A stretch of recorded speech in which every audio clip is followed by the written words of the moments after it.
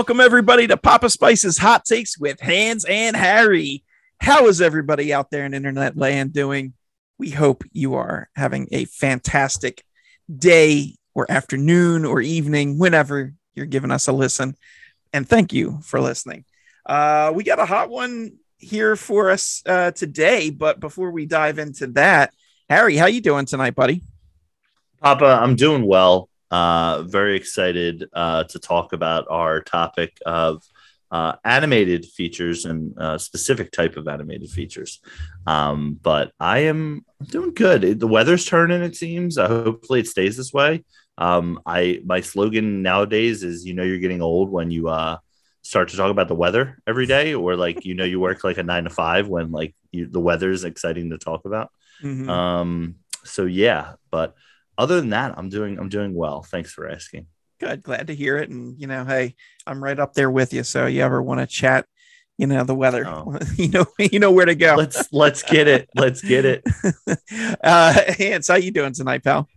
Good. I'm going to bounce off Harry's note of the weather changing. It's now daylight savings time, which is with the 9 to 5 thing, it's so nice that when you leave work, the sun's actually up. So get a nice walk great. In. Yeah. So I know it was close to 70 today. It's supposed to I think Friday, it's supposed to peak at 70 and sunny again. So I'm ready for it. This winter has been a real B word. I guess is the word. It was a drag. Yeah, that's not a B word, but but yeah, no, I feel you for sure. And yeah, I'm with you on the daylight savings time thing. It is nice to be able to pop out from my dungeon, my work dungeon, and see the sun shining and the breeze blowing. So it's a good feeling just to soak that up for a few minutes. Absolutely. But we are here tonight to talk Pixar. This is in honor of Pixar's 25th release. I can't even say theatrical release because it's not theatrical, unfortunately. The last few haven't been, but Turning Red came out. So we're going to talk Turning Red, but we're also ranking all of the Pixar features. So we're going to be doing that. And then, when we get to Turning Red, we'll go a little more in depth on that. But yeah, so here we are. This was a heck of a list. I think this was even more movies than when we ranked the Marvel Studio movies at the time. I think we were in the low 20s for that. So we really kind of had to work our way through this. Harry, why don't you explain how we got the average for these?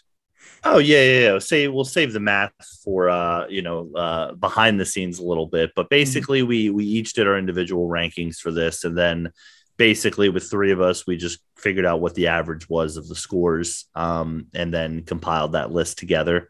And I think there'll be some surprises in here, because sometimes when we do our fave fives or our top fives, it's our own feelings. But one of us, or one among us is, I feel had a big impact on these final rankings. Saboteur! Especially when we get into our top 5. But we'll get to that. No names will be spoken until the time is right. But I'm sure the folks at home could guess. And then but it was that's how we did it. And yeah, no, nothing too crazy. We didn't go out and poll anyone or get any crazy formulas. Simple as that. So cool. Couple ties, which we'll touch base on as well. And thank you to our resident mathematician Harry for compiling and sifting through and pouring through all the data to make sure that we got absolutely rankings precise. Up all night. We're like the poor man's Rotten Tomatoes, where we're just an aggregate for all this. All right. So with that being said, we're going to kick it off with number 25. What do we got, boys? So number 25, we have it is the second in the great franchise of the Cars movies, Cars 2. I had this, I'm pretty sure, just on my individual list, pretty low down. I have as a parent, a big hatred for the Cars series. only because I've watched them over and over and over and over. Two, not so much, but two, it's just a very random story told in the Cars universe that has nothing to do. There's spies and Mater's like a supposed spy, and it really falls apart. There's like some racing in it. There's actually more racing in this one than there is in the first one, but the story is just like if I was a 5 or 6 year old who was at the time supposed to enjoy this movie, I wouldn't have. I wouldn't have known what the hell's going on. All the cast comes back from the first one and the voices, and we have our Batman. John Turturro is in this one, which I didn't know until recently after I was looking some stuff up. It's just not a good movie. They definitely went and tried to take the Cars franchise in a very different direction after this first movie, and I think it didn't work. And I think it like box office financials. I think it probably made a little more. I got to look that up, but it's not loved by Pixar fans and Disney fans. So yeah, that it stinks. Harry, any thoughts on Cars 2? Yeah, I mean, I'll keep it short because this isn't my Captain Marvel, but this out of all the movies is probably the one I've seen the least of. I went into Cars 3 as the first Cars movie I ever saw. I was told I probably needed to see 1 and not really 2. I've watched explainer videos on 2, and it's an absolute mess and hilarious to dive into for a weird YouTube dive. There's like a 15-minute like Cars 2 explanation on the spyness of it.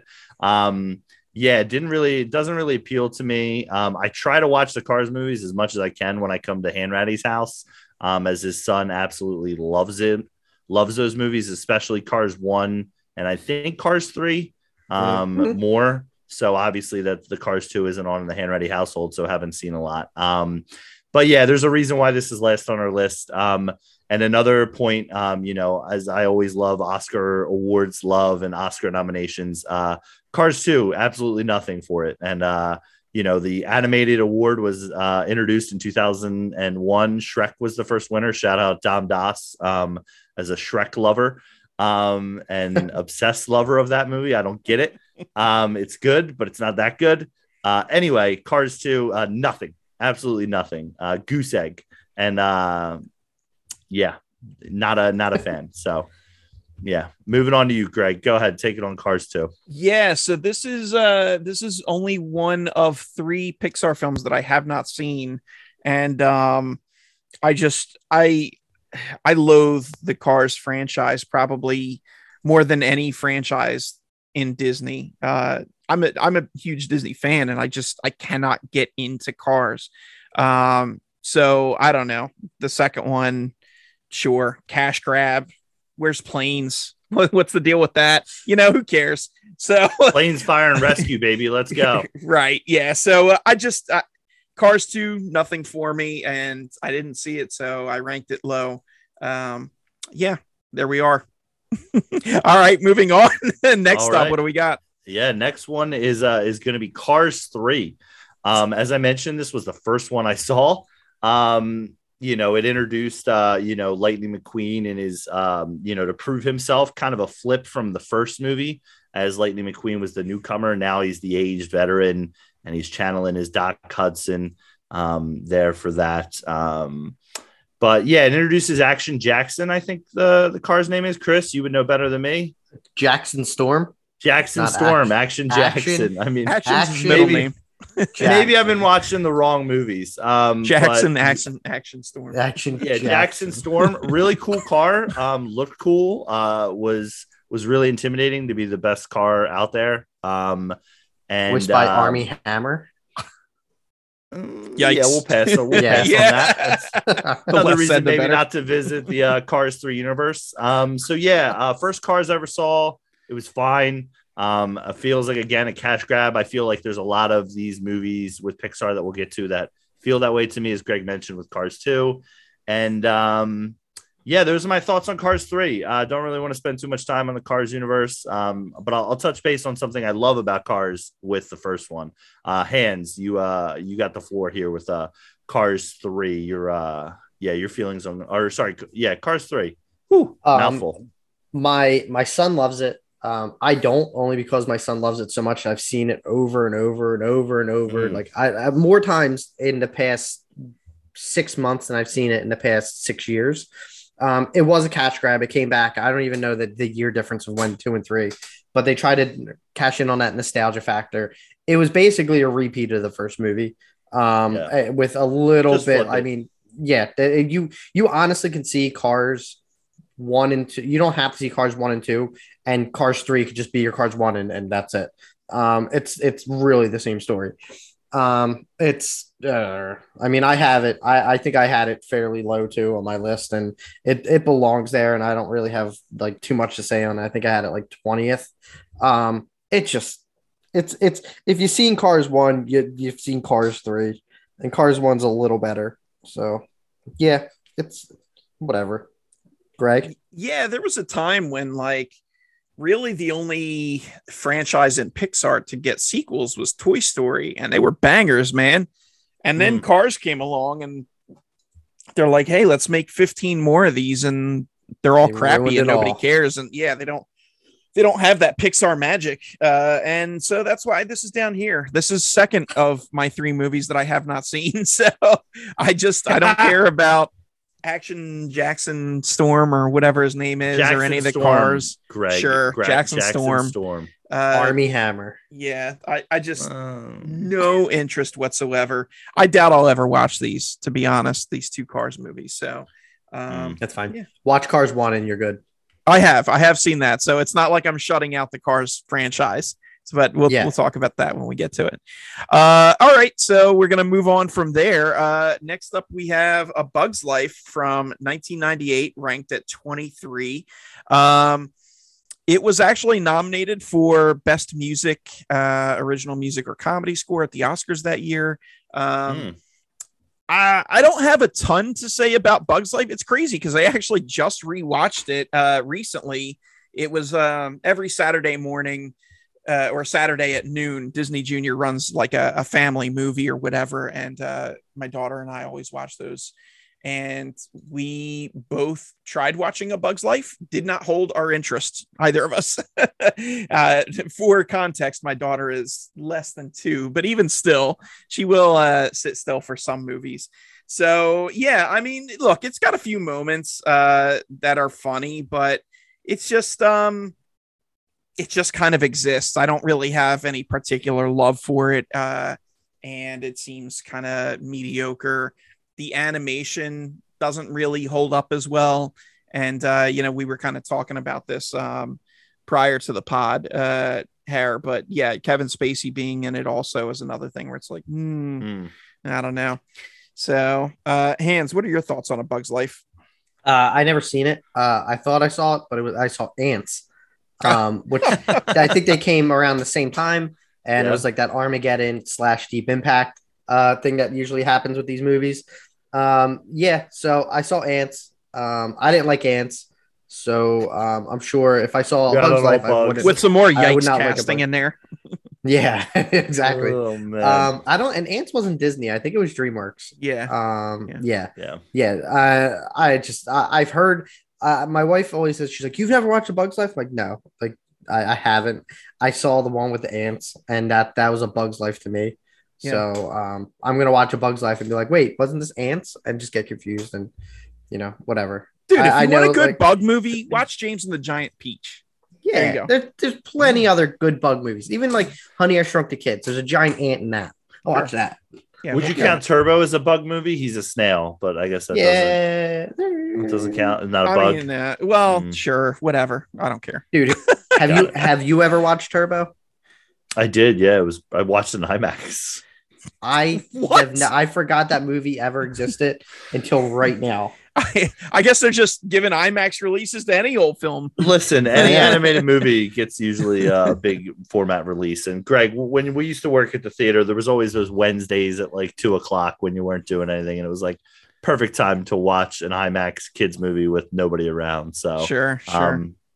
Just for the distractions. So Yeah. So, I was a little bit higher on Bugs Life than you guys, which is why I think I nudged it, not last or the one or 24th. I think it's okay. I probably haven't seen it since. I feel like it does lean a little bit more adulty with the humor. But yeah, we've already listed the reasons not to revisit this. Poor animation, poor cast for it. But yeah, definitely fast forward to the bloopers. Love the blooper roll at the end of this movie. And I think they did it with another movie. But yeah, bring back Pixar bloopers. Really enjoy those at the end of the credits. If you guys have never checked it out. So, yeah. Cool. All right. Cool. Moving on. Number 22. What do we got? Incredibles 2. Enough. I'm starting to see like a little bit of a trend going on with like, it's usually like, and as we get into like the bottom part of this list, like there's definitely a good amount of numbers that are coming out after these movies. Incredibles 2, they waited like and I'm gonna look this up. They waited a long time to make Incredibles 1, between Incredibles 1 and 2. 14 years. Yeah, I don't think they're that. Like, I'm not even like big on the first Incredibles. Like, I think it's good, but I don't. And we'll talk about that when we get there. But Incredibles 2 was like, I think this was another one where it was kind of like, let's cash in on that nostalgia fact. Like, we made Cars 3 after an X amount of years. Let's try and do Incredibles. And Incredibles was a good movie, but they're like, I think they're just kind of like, all right, well, I think a lot of people like when Incredibles 2 came out, I think it was more for people who were 15, like that were like kids at that time, and they're like, all right, well, they want us to make an incredible, like we'll bank on making money with this. For all I know is the story. And if I only saw it once, then it's probably all I'll ever see it. I think it's basically like people are like it's the same as the first, where they're trying to get rid of the super people, and one of them gets kidnapped, or I think the wife is actually more famous than Mr. Incredible. Yeah, and I forget her name. Yeah. Holly Hunter. Not Holland Hunt. Like her character is like more famous than Mr. Incredible, and it gets really confusing. And I mean, for me at the time when it came out, I was like in my 20s, and I'm like, all right, this is great. And no, I just like, I didn't need to see it, and I guess it made that nostalgia money. And that's what a lot of that. And it was also during a time when every other, like not just Disney, like every other franchise in movie history was like, hey, let's go back 15, 20 years and make a sequel to something that already exists. So yeah, I had it low on my list only because I feel like it wasn't needed, and it didn't really it didn't really improve on the first story. And it just kind of was just there. Probably just to sell more toys. Mm-hmm. So, Harry, what do you think? Yeah, I mean, I really love the first Incredibles, which we'll get to later on, thankfully, for it. But this one it felt like a cash grab, as we mentioned a couple times. The story kind of flips itself with, Elastigirl kind of being the presence, and the one out there, and dad being at home trying to be a stay-at-home dad. I will say I do think there's probably some reasons why Cars and Incredibles have gotten sequels is because of Disneyland, and the fact that there's the Incredicoaster and there's Cars Land, so makes sense to keep pumping those movies out. Excuse me, it's Radiator Springs. Yeah, sorry. Cars Land. I call it Cars Land, but what a nerd. Yeah, sorry. Sorry, I'll put on my glasses. But it's a beautiful land. Would 100% go there. But that's the only reason why I can think that they did that. But nothing more needs to be said about this movie. It's such a disappointment considering how much I love the first one. Really let down by this one. Papa, what are your thoughts? Yeah, so this is the third of my 3 movies that I have not seen. Unbelievable. So you're really pulling the hands on this one. I know. From here on out, folks, after this, I promise I'll give some good takes. But Incredibles 2, look, you guys kind of touched on all the points already. It totally felt like a cash grab. I wasn't huge on the original Incredibles. Unlike most people, I kind of stand on my own there. But I saw even less of a reason to see this one. And yeah, it's like, hey, let's just reach in the bag and pull out a franchise we haven't touched in 14 years. Oh, here, let's make a sequel. Pixar is so great with coming up with new, fresh ideas and settings, and to just kind of like, oh, let's take this off the shelf and dust it off. It's like, did we really need to revisit this? Like, give me something original instead, because you guys are stellar at that. So I don't know. It ranked low for me for that reason. Also, one of the things I want to point out with and I think Cars is like this too, is the runtime on The Incredibles 2 is an hour and 58, which isn't a lot for, well, I mean, like if you're going to see like a Marvel movie or like Batman or something, but like for a kids movie, like this feels every bit of 2 hours, and the first one does too. And Cars, I think the first Cars is like that, where it's just like, I think it's that clocks in at about 2 hours, and it's just like I think for if you're going to watch an animated movie, like you don't really want to sit there for 2.5 hours. Like I don't, and it does feel every bit its length. Yeah. Okay. What do we got next to 21? Yeah, 21. We have Monsters University. Dare I say another cash grab? No. I mean, listen. I think everyone loved the first Monsters University or Monsters Inc. We'll definitely talk about it later. My problem with this movie is that it goes back in time when I would have liked to have seen maybe a sequel to Monsters Inc. With this one, it was for Monsters University. It was just disappointing again to me for this. I'm trying to find the words of what I liked about this movie, and I feel like it's just forgettable in a way. Like I remember I saw it and I just kind of was like, that's cool. For it. So yeah, no Oscar love either, which is disappointing. Well, I mean, is probably right, but just disappointing for the Pixar brand. And definitely not a huge Monsters University fan for this one. Hans, what were your thoughts? I think you were pretty much aligned with me that this didn't rank too high up the list. No, I honestly, and I'm in kind of your ballpark where I remember seeing it. And I think one of the only things I remember about is it kind of reminded me of like Revenge of the Nerds, except not as like controversial, I guess, in a way. There you go. But I remember Charlie Day is in it, and I love Charlie Day, and he does the voice. And the only reason I remember that is because does a voice of the Laugh Factory in Tomorrowland at Disney, and he has a very memorable voice. That's it. I think this was one that if you would have told me, like I saw it, I don't remember too much about it. I remember, like, I agree with Harry, instead of going like sequel, they went prequel, which I don't think I think Disney, this is one of those movies where I think like the original idea was so clever. And I think that they kind of went backwards and just wanted to make like a silly kind of like slapstick movie. And I think the jokes kind of were like, they weren't really originals, kind of just like basically took like a college movie and put it into a Pixar movie. And it just was like, oh, all right. Like there's frat parties and all, like, and it's just, frat rivalries. I saw that in the 80s, Revenge of the Nerds. So, yeah. Yeah. So I kind of differ with you guys on this one. I had it a little lower. You guys ranked it in the 20s, and I actually had this at number 15 on my list, which I guess probably boosted it a little bit here. But look, I will agree, it definitely felt cash grabby, and yes, it felt a little derivative, but I enjoyed the humor in it a little bit more. I still found it funny. That's fair. Mike Wazowski and Sully, endearing characters. Harry, I'm with you. I totally would have preferred a sequel versus a prequel, but this is what we got. And, I still enjoyed revisiting, the world of the Monsters Inc. and what is it? Scaropolis. Is that where they live?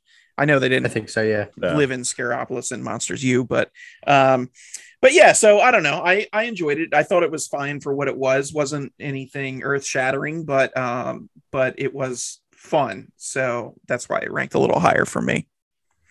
Yeah. Okay. So next we're going to move on to number 20, which is 2006's Cars, the first one. So I'm not a huge fan of the Cars franchise, but this being the only one I've seen, I had to rank it a little higher than the others. And I mean, they've got a decent cast in there. I don't know, like the plot is okay, I guess. It's tough for me to go into details on this because it's not one that I watch often, very, very infrequently, because I'm not big on it.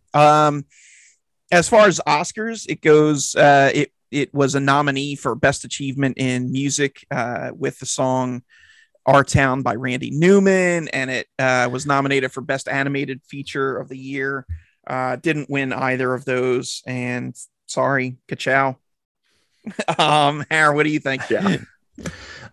So yeah, as I mentioned, I saw Cars 3 before I saw Cars. Shout out Paul Newman getting those late checks, doing the voice of Doc Hudson. That was pretty cool to, I guess, have him in there. Way to drive out the grandparents, as well as the young kids, for it.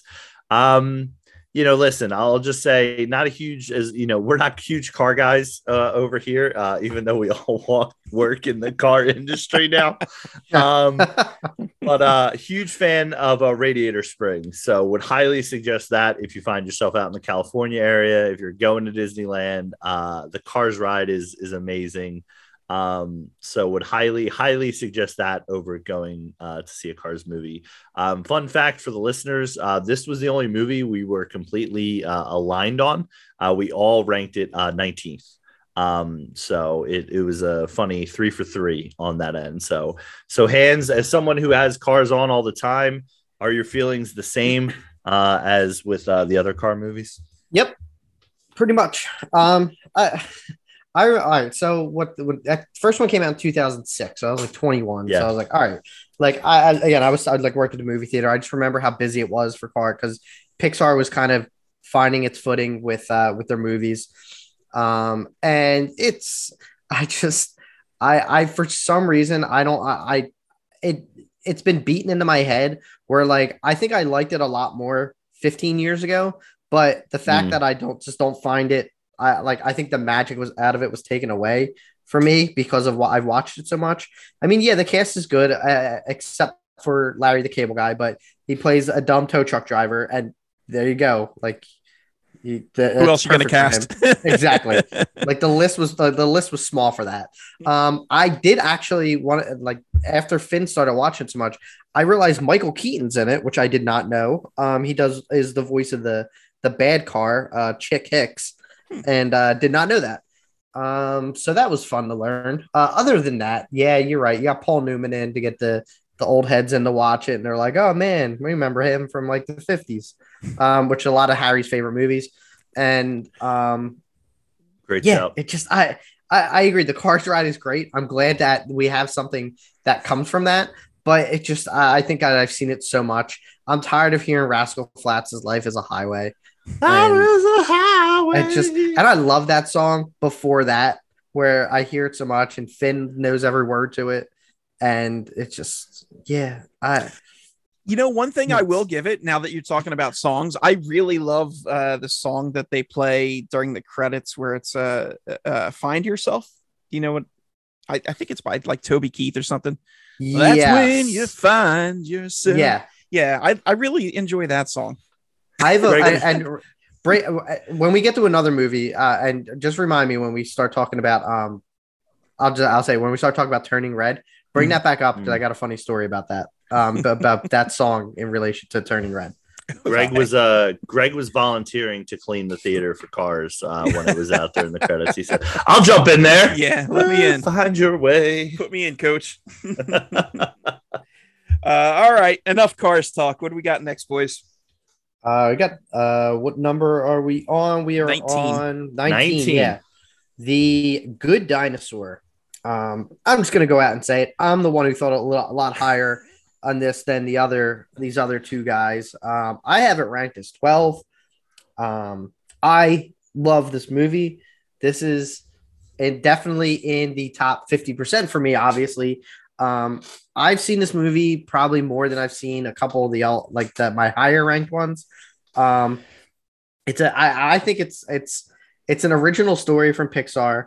It's a shame that the reason this kind of, I think, came and went and is a long forgotten movie is because it went through like a budget hell or a budget like a development hell. And I think this is one of the few movies that like and with Pixar where I like watched it and as an adult and like probably like teared up in a couple spots in it. It's a very beautiful movie. And it's like it's definitely a movie about like, a developing friendship between a little boy and a talking dinosaur.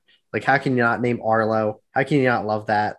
But he tries to take the boy back to his people. They're like he's basically like a caveman, and they have some hijinks together, and in Pixar style.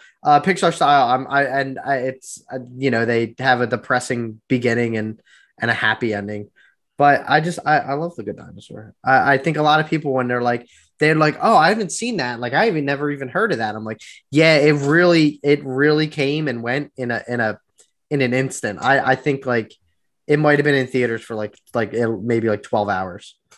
Like it was not a big one, but I love it. Good. Go I'm ahead. glad you enjoyed it.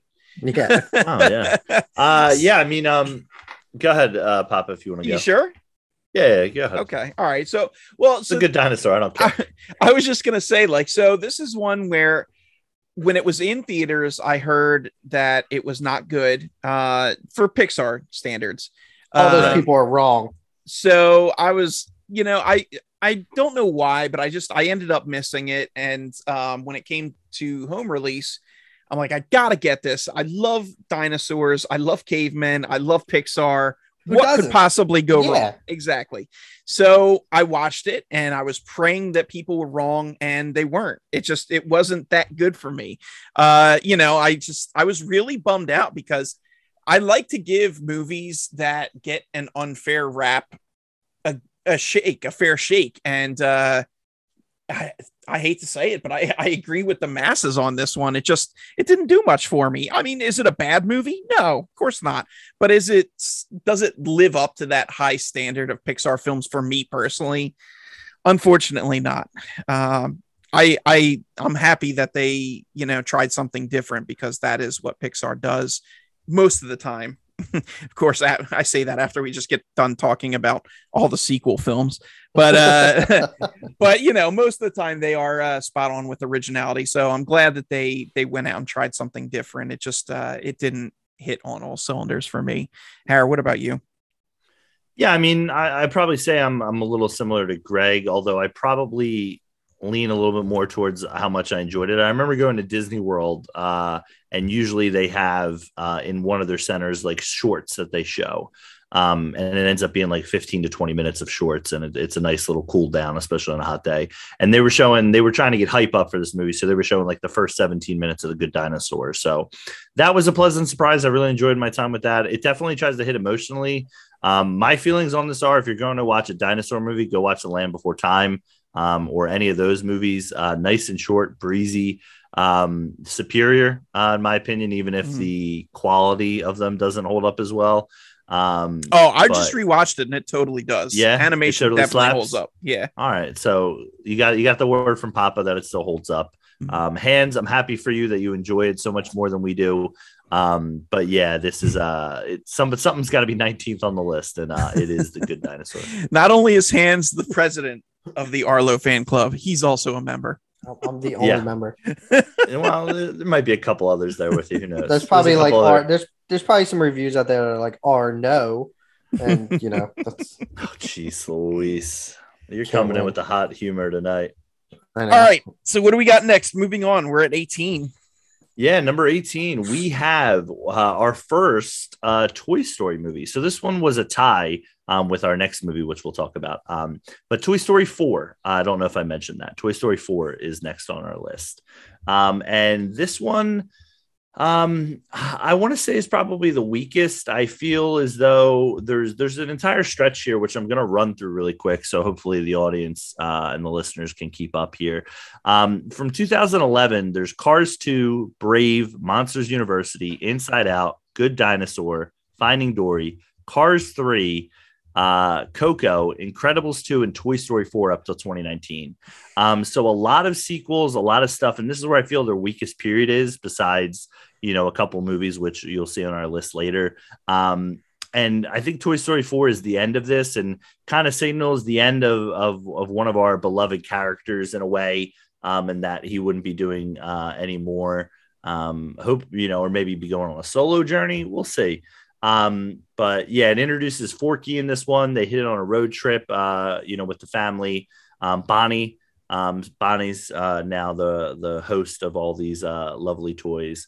Hits on a lot of themes that I think are not new to the franchise. Fun time, but definitely out of the 4 Toy Story movies, I think this one is probably the weakest. So I'll toss it over to you, Hans. What is your thought on our number 18 pick here for Toy Story 4?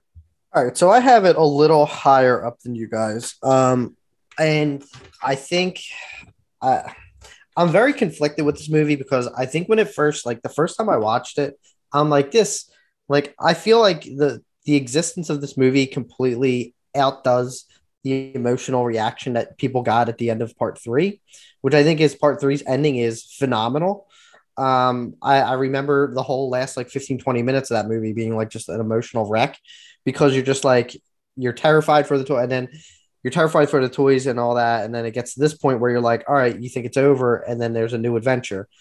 And then I think the ending of 4 kind of just outdoes, this undoes a lot of that emotional attachment that we have to these toys, which maybe that was the point.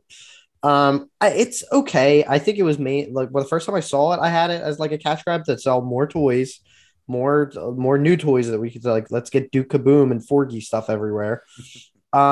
But when I watched it actually maybe about 5 or 6 months ago again, I actually do. I think it's a really cute story. I like how they brought Bo Peep back. I thought that was cool for Woody. I still think it was a little bit of a cheap takeaway, to undo 3, but you look at it this way and it focuses a lot on his relationship with Bo Peep that he had and with Buzz, the other Toy Story movies. But I don't think we're going to end up getting another Toy Story if one's in development, only because we're getting Lightyear. And I think they're going to try and build a franchise out of that. We'll see. I don't know. I hope not, because I think at this point, I don't need another Toy Story story. I don't. How do these adults not understand that these toys are coming to life? How's no one caught them? And the only time they did is when they revealed themselves to Sid. That was it. They need to stop. They're going to get caught. For me, big takeaway from Hans on Toy Story 4. Yes, the toys are going to get caught. They're running around a carnival. They're running How around a carnival, and these humans, the humans are like, "Whoa, what was that? Oh, was that a cowboy? Was that a tiny dwarf cowboy? No, it was a toy." For me, Toy Story 4, another one where it's just Hans, you hit the nail on the head where it feels like it takes away from the impact of the end of the third one. I felt like you go through such an emotional ringer with that movie, and it ends on such a good note to wrap up the franchise. Why bother with 4? And 4 comes out 9 years after 3. So, there had been a significant amount of time there, and they just decided to delve back into it. I don't know. It's just the movie itself was ho-hum for me. I remember kind of being drowsy watching the movie, and it didn't do anything to change that. I mean, sure, we get Keanu Reeves as Duke Kaboom, and hey, that's cool, but it's not, that's stunt casting, it's not enough to just say, hey, this is a good movie because it's got all these great people back, and we're excited for another venture. It still needs to bring something to the table, and I don't think it did that. So that's why Toy Story 4 ranks a bit lower for me. I was just going to put a bow on it. I mean, the funny thing, I don't know if we mentioned it earlier, but the first animated feature wasn't Oscar nominated until 2001. So I think the first 2 Toy Story movies obviously didn't qualify for that. And part of those 2 movies is what kind of changed But Toy Story 4 did win Best Animated Feature and was nominated for Original Song. So even with our non-love for it did get some love. But I wonder if that's kind of a Lord of the Rings situation where it's like, hey, we couldn't give you the first two, so let's back him in with this Toy Story 4 and movie. It's good enough. I can't remember offhand, but I'd be curious to see what it went up against, because to me, there's no way that was the best animated feature that year, regardless of what it was up against. So yeah, you're probably right. All right. Well, we're going to move on to the next movie, which we have ranked 17, but in actuality, it was tied with Toy Story 4, and that is Toy Story 2. So the very first Pixar sequel that we got, and it was released in 1999, excuse me. Also nominated for Best Music Original Song for Randy Newman's When She Loved Me. So Toy Story 2, we'll get to how I guess we individually ranked it when somebody else comes up, because he kind of tanked the ratings on this. I actually really enjoyed it. I thought it was a very worthy sequel. I thought it had a really good concept with Wayne Knight's collector, kind of trying to complete the set, and here we have somebody that will love Woody, or once Woody wants to complete his collection and put them together, and then he can be with the collection for eternity and adored by people going to see him and all that good stuff. But I thought it was a unique concept. I thought it was a really good execution, and we got to see the further adventures of these characters that we loved. So this was one sequel that I did not mind. Hare, what about you? What did you think on this? Yeah, so Toy Story 2 is one that I visited recently. It was one that was missing in my catalog, especially with the Toy Story movies. I sat down one time, as the Hanratties love to have on Pixar movies in their house, and I said, this isn't the way I want to watch this. And they said, too bad, our son wants to watch it. And I said, well, can you turn it off? And they said, no. And I said, okay. Because I have a hard time. Once something's on the screen, I have a hard time avoiding it. So like my wife puts on movies all the time, and I'll be, back when I was in college, or back when I was, if I'm doing, work for the pod, all of a sudden I find myself diving in 30 minutes into a movie that I've seen, and I get upset about it. But really enjoyed this one. Definitely, this is number 3 of the Toy Story movies for me, behind Toy Story 3 and Toy Story. But yeah, I'd love to hear Hans's thoughts on it. I think you hit it on a lot of good points about it, Greg, but I'd love to hear about Hans's reason for putting this film all the way at 22.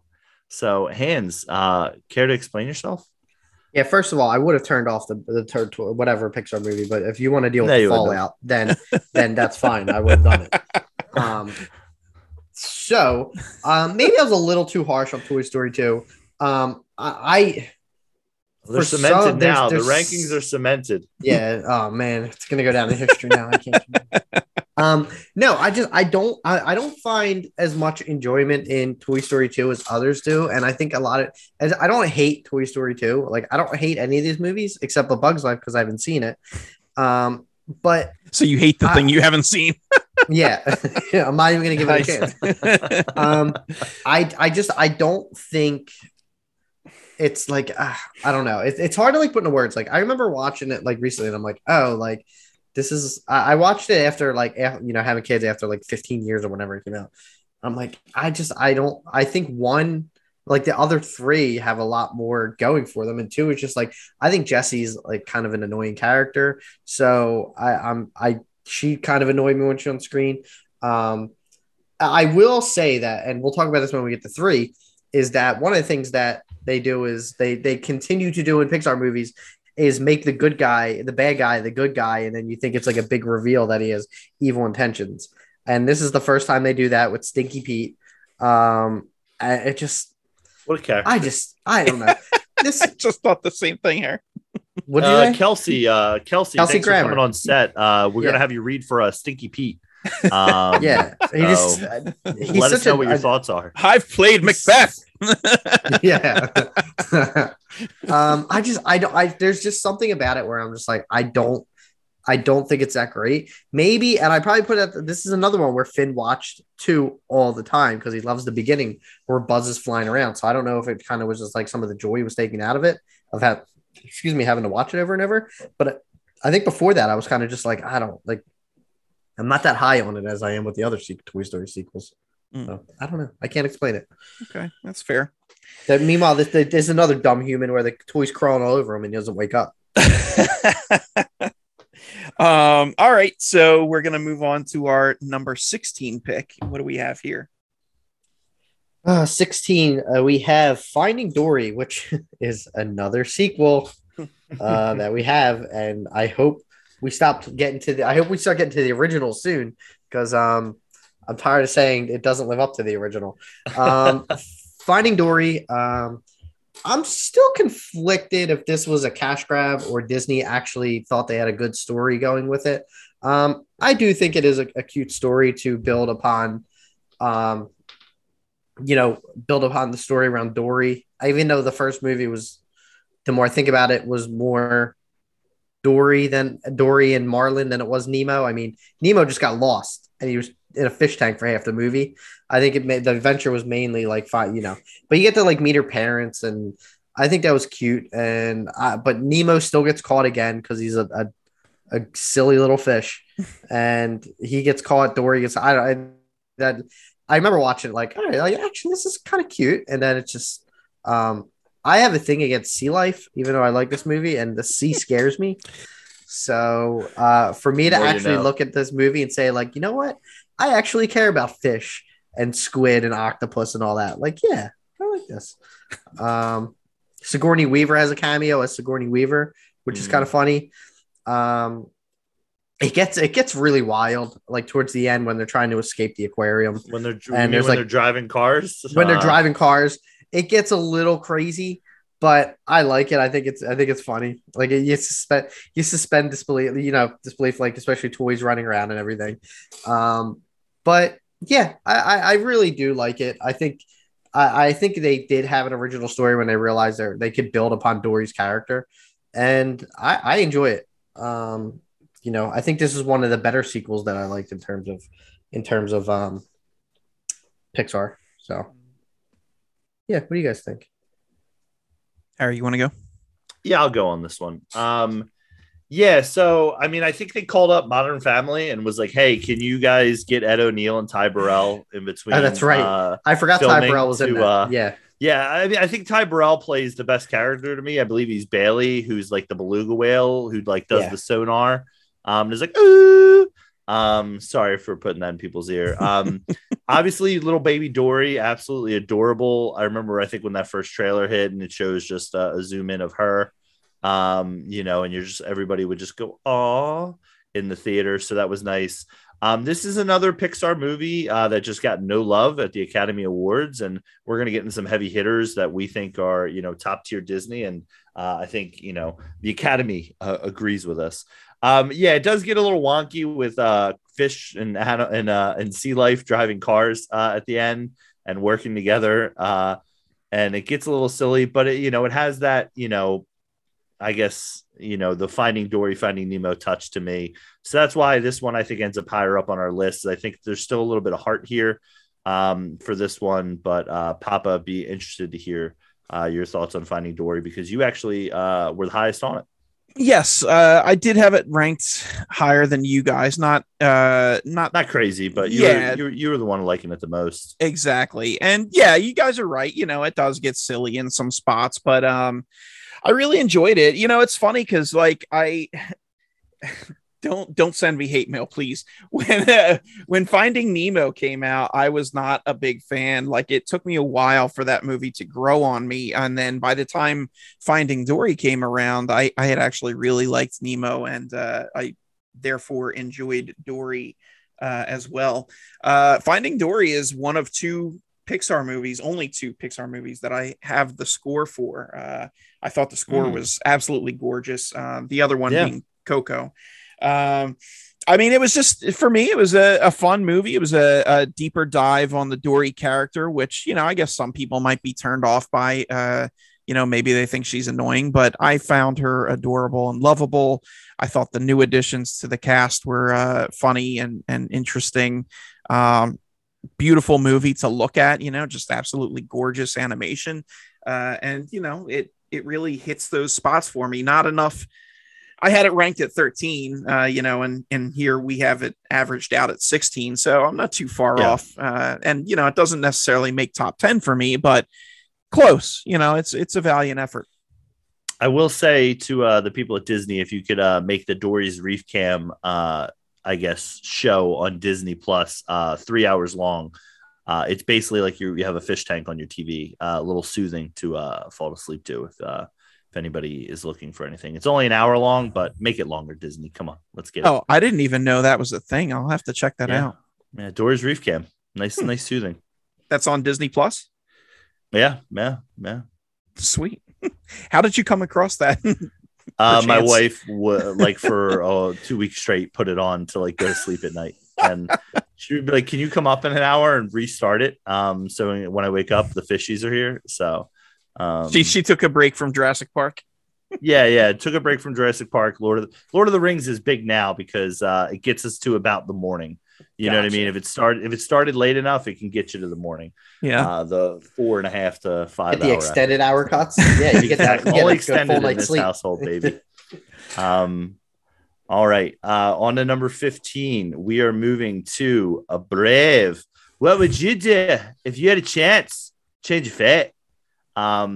So I never saw Brave until recently. This week, actually. I remember that line from the trailer so much. One thing I will say, shout out to subtitles. Watch this with subtitles. Obviously, there's just very thick accents that are hard to catch in this movie. And I would say if I was a 5-year-old going to see this movie, it might be tough. This did win Best Animated Feature at the Academy Awards. And I do see a through line a little tiny bit, maybe even a little bit more for some people, to Turning Red in a way where, a young girl has issues with her mother and the way she wants her to be and, kind of changing, her destiny or her path in life for that. The story for me is very, very contained, very small. It really only takes place in 3 to maybe 4 places, throughout this kingdom. It's a little silly to me. It's a little bit, but I still think it's solid. I don't think it's bad. And I think this is where we're starting to see the turn on our end, where we're starting to probably talk about movies we really enjoy more. So I'll turn it to Greg first, because Greg, I think we were kind of aligned on this one. Where then we'll go to you, Hans, who absolutely adores this movie. So I don't want to speak too ill of it. So Papa, what are your thoughts on Brave? Yeah, I thought, this was fine. I guess interesting, tidbit. This is the only Pixar movie that has a Disney princess, right? With Merida. There are no other princesses across the Pixar canon as per se. But I mean the animation one has it, but not Pixar. Yeah, I think this is the only one. Yeah. Right. Yeah, I think you're right. Kind of interesting that this is Pixar's claim in there, but as the movie goes, it was fine. I liked the setting more than I liked the movie itself. I thought it was a unique setting. It was cool that they went kind of like an ancient Scottish route, and dug that vibe. But the movie itself, just nothing super impressive. I had it ranked at 17, so kind of on the lower half of the list. Again, not a bad movie, but also not one that I found greatly appealing either. I don't have too much more to say about it. Hans, how about you? I mean, you're clearly the one that loves this. So, gush, my boy. I love this movie. I love the soundtrack. I love the story. It is Harry. It's funny that you mentioned. I didn't even think about this. It does have elements of Turning Red in it. With a teen trying to find herself, especially one in a royal setting. Love, like Greg, I love the Scottish setting. It reminded me of a fantasy. I don't say a fantasy version, but one of my favorite movies is Braveheart, and I absolutely love the whole setting with that. And I think this was kind of it brought me back a little bit to that. Like, 'cause I love like Scottish accents and I think I love Scottish like culture, especially like in the olden times. And See a trip in the future. yeah, right. Yeah, unless Epcot builds a Scotland pavilion. Oh, jeez. Live your life, my man. I love Merida. I think she's a great character. I think I liked her relationship, like, how they build on the relationship with her mom. Her mom turns into a bear like early in the movie, and she has to unturn her back and just basically puts the whole kingdom in chaos. It's definitely a Pixar coming of age story. It's one of the earlier ones. Like you said, it won an Academy Award. Now, I will say that when I looked at the nominations, it was kind of a weak year. The only thing they really had going against it was Wreck-It Ralph, which is not a bad competition, but everything else is kind of like, all right. But yeah, I always like, one of my favorite parts is like when I go to Disney, like they don't have it anymore where you can like meet the princesses. Like I love meeting Merida. You can do like archery in her little meet and greet, which is cool. I like when you got to take me, and I want to watch you do this. This will be great. Because, well, the last time me and you went, I think it was like they weren't doing any meet and greets. Yeah, you're right. So next time, if they ever bring it back, I'll do some bow. We'll do a live pod. We'll do a live pod. It'll be great. Yeah, me doing bow and arrows with Merida. Yeah, I think that it does. It is a like Good Dinosaur. I think it is a forgotten Pixar, a forgotten Pixar movie. A lot of people don't really recognize it. And I've heard people like in the parades, like in Disney and all, be like, when Merida comes down, they're like, who's that? Like, we don't know who that is. Oh, man. Like, here we go. Like, now I gotta school a little, a 5-year-old. Like, listen, it's how much time you got. No, I love it. I think it's very underrated. I think it doesn't get enough love, obviously, because 66% of the people on this podcast do not agree with me. You've got some dark horse picks, my friends. I know. We'll leave it at that. That's enough of my Brave rant. But I think it needs to be appreciated a little more. And Toy Story 2 needs to be it doesn't need that much appreciation. Depreciated. Yeah, depreciated. All right. Well, we're gonna move on. We're gonna move to our number 14 ranking, which is 2007's Ratatouille. So this actually won at the Oscars for Best Animated Feature Film of the Year. As it should. Yeah. I mean, I had it ranked at number 14, exactly where, our average wound up with it. I have to admit, I've only seen Ratatouille twice. And the first time I thought it was okay. And then the second time it really grew on me. Again, you'll hear me say this over and over, but it's true. Unique setting, unique plot, I guess, and conceit to the story. So really enjoyed that. I'm a bit of a foodie, so I love seeing all of the technique and the master of culinary arts. Even though I myself cannot cook worth a dime. So yeah, it was really nice. Side note to this, I don't know if you guys have seen, but there's a meme going around now where it has a picture of the Ratatouille poster and then a picture of the Venom poster, and it's like, tell me these are these are not two different stories, because basically it's a symbiote controlling a person to do as they will. Just one is fighting crime, and the other one is but the other one's making Ratatouille.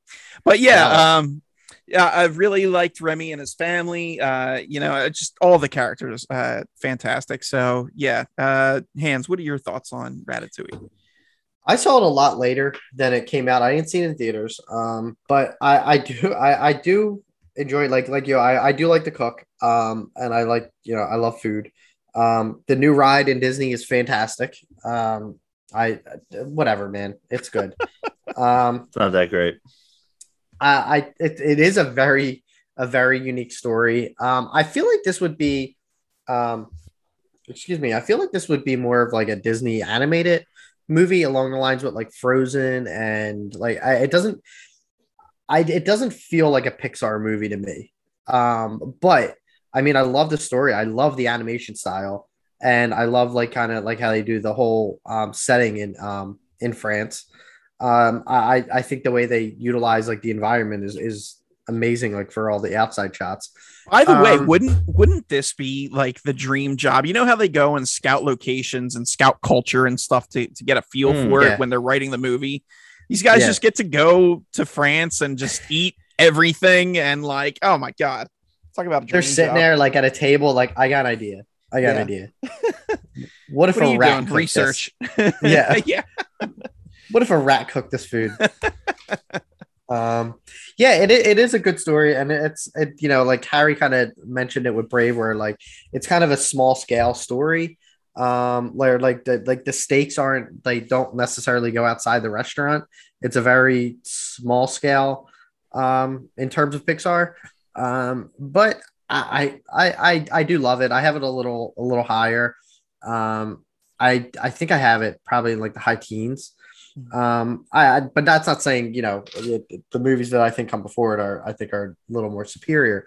But I think the reason I have it that high is it just does that. This could necessarily, you could make this Disney animation and not really. I just don't think it has that Pixar touch to it. So, Harry. I think you're dead wrong on this. I have it 9 spots higher than you. Greg mentioned this one for animated. It was also nominated for screenplay, score, sound editing, and sound mixing. A lot of love for this movie. Cool. And also you're going on Suicide Squad. What for one of those? As a Patton Oswalt stan, which I know you are, you're going like against the grain with his movie, and that's fine. But you can't use that against me because I hate the Goldbergs. Okay. But yeah, no, this movie's lovely. This movie's beautiful. As Greg mentioned, lovely setting. This is in my top 10 for Pixar films. It's just a joy to watch. It's delightful every time. Beautiful setting, beautiful score, beautiful animation. Make sure you eat before you watch this movie, or you're eating while you watch this movie. Ian Holmes in this movie, Peter O'Toole, Janine Garofalo. R.I.P. to, well, not Janine, but R.I.P. to the other two. Yeah. I'm like, wait a minute, wait, what? just some beautiful voices doing some beautiful work. And just I would highly suggest this movie if you haven't seen it. If this is one that you might have missed at some point, his hands mentioned coming late in life on it. But this is one of my favorites. So I'm sad to see it here now on the list, but I understand that you guys are difficult to work with. So that's where I'm going with that. So actually, you're making me want to rewatch this. So I mean, I'm gonna have to eat. Give it another shot. Give it another shot. Yeah. All right. Let me know if it changed your mind, because it won't change mine. It doesn't feel like that. What do we have next? The next movie we have is the most recently released one, and gave us the idea to do this podcast, is Turning Red. It came out last Friday. We watched it over the weekend, so we did make sure that we wanted to watch it before we did this episode. Stewart stacked up. Yes, I have it a little. I'm trying to think where I had it. I had it like kind of like in the middle of my list. The lower middle. I think like the lower middle. That's what I'm trying to see, like exactly where I had it, because I forget. But I know it wasn't like top 10. 17. I had 17. I don't know if this is like one of those things where I might not have I might have to see it again to maybe appreciate it a little more. Hold on, everybody. The cis white male is mansplaining. Just kidding. Go ahead. Yeah, I'm trying to think of how to come back from that. No, and I'm not saying that it was a bad movie. Like I think like after we watched, I said to Catherine, like I was like, it was good. But I didn't. I just did for some reason didn't like. I think towards the end, like when the and spoiler alert at this point, if you are waiting to watch it, it's fresh. Yeah, jump a couple minutes. Skip ahead a minute or two. When the mom turned into the giant panda, I thought that was like, what the hell is happening? Like, why is she a giant panda but no one else is? And it just like turned into very like Godzilla-y. Mhm. The boy band aspect was weird. But I know it reminded me of Loved it. BTS. Same. I know. Loved it. Yeah. Wait, Loved it. text Catherine and say, you know who's really going nuts about this probably right now? Harry, and like about the boy band aspect. Yeah. But I do agree that in terms of like coming of age stories, there's a lot of controversy online with this movie, what I don't understand.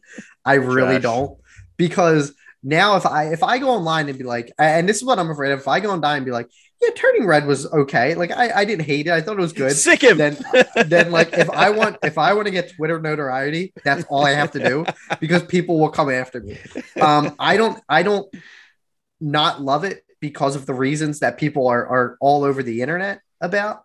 I do agree that it is a really good story of like kind of not disobeying your parents, but kind of finding your own self instead of like following in their footsteps. Because I mean, like we're, you know, I've seen examples like just in real life of people who, you know, follow that path and end up being miserable or end up not like living their own life.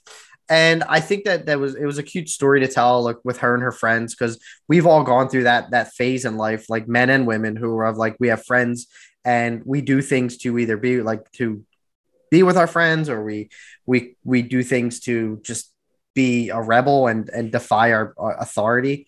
And I thought it was good. The animation style and it was really good. I think this is the first Pixar or Disney movie to take place in Canada, which go them. That's good. Because Canada doesn't get enough love. And I didn't even know that till like 75% through the movie. I'm like, wait, this is Canadian? This is Canada?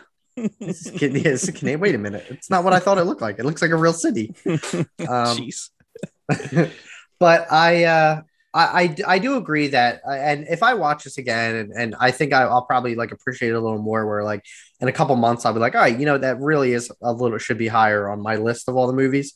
I do agree that like I agree with people who they find it to be like one of Pixar's strongest movies, and if that's your opinion, then I support it. Like, because I know that there's gonna be people that get a little more out of this movie than I may. And you know, like any other movie, like I probably get more out of Transformers than Harry would. Fair. That's a terrible example. I hate Transformers. All right, Harry, you want to? Yeah. No, I'll jump in. This was number 11 on my list. Really, absolutely enjoyed this film. Thought it was delightful, very colorful, a unique setting, a very diverse setting in Toronto. Great characters with her friends, all having their own unique personalities and not being, you know, the same, and having their supporting roles, shine. With that, really enjoyed Sandra Oh's performance. I mean, I know, as Chris mentioned, she turns into a huge giant Godzilla like panda at the end there. But just really enjoyed the dynamic of, the mother-daughter. I never really had a very strict household, or wasn't a straight A student, wasn't a person who had a mother or a father who was like, this is what you're going to do next. This is what you should do. This is what you shouldn't do. My parents were very open, but, I had friends, who had that in their life, who had a parent, a role model, or a role model like that, who basically tried to control every move. So it was nice to see the kind of breakaway there, because I think that's a story where it's like, you want to be your own person, you want to use the paths that guide you there, but put your own little spin on it, or go to the band go to a concert of the band you love, even if your parents think it's stupid. So absolutely. Four Town, right? That was the band's name. Yeah, definitely BTS vibes. Four Town forever. One Direction. So my wife really linked in on that as well. She was a big fan of those two. But yeah, absolutely love this movie. Can't wait to revisit it again. Pop, I'll toss it to you, because I know we kind of felt the same on it. Yeah, we were pretty in line, but I actually had this cracking my top 10 directly at number 10 for Pixar movies. Yeah, man, I adore this movie. Like, it was so good, and I can't wait to rewatch it again. But I I mean, I get why it's getting hate because there's a lot of ignorant people out there that just 100%. Yeah, they can't see the forest for the trees, and I just That's something there's to talk about. yeah, there's so much going on in this movie. You've got the themes of honoring your parents and the themes of power of friendship and coming of age and all of these things, which are big, heavy concepts that could drive a movie individually. And they've got all three of these things and they intertwine them. And the way that one of those themes impacts another theme throughout the story is very interesting. So I thought the story was handled really well. Loved the character design, both animation and personality wise. I thought that it was tremendous on both in both respects. Again, great job in getting a unique setting. Yeah, taking it to Canada and rocking the Toronto vibes. Just great. The only two things I had, two qualms, were one, yes, even though I'm a kaiju fan, Mom turning into the giant Godzilla panda, kind of out of left field and made kind no of sense.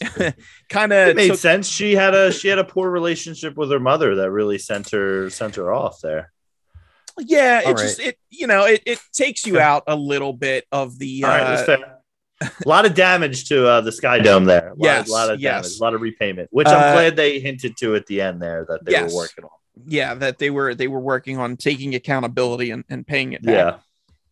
So that's the first thing. The other thing that I thought was kind of a strange twist, although it does serve the story, but May-Lin kind of turned on her friends and sold them out pretty easily. And I didn't see that coming. Like I was like, she won't do that. And she did. And then, to her friends' credit, they graciously accept her back in. They're like, you're one of us. She explained herself. Yeah. It's all water under the bridge. But other than those two things, I mean, those are the only fixes, I guess, or things that really took me out of it. Everything else, absolutely loved. I cannot recommend this movie enough. I think it was the best Pixar movie in years. And I love it.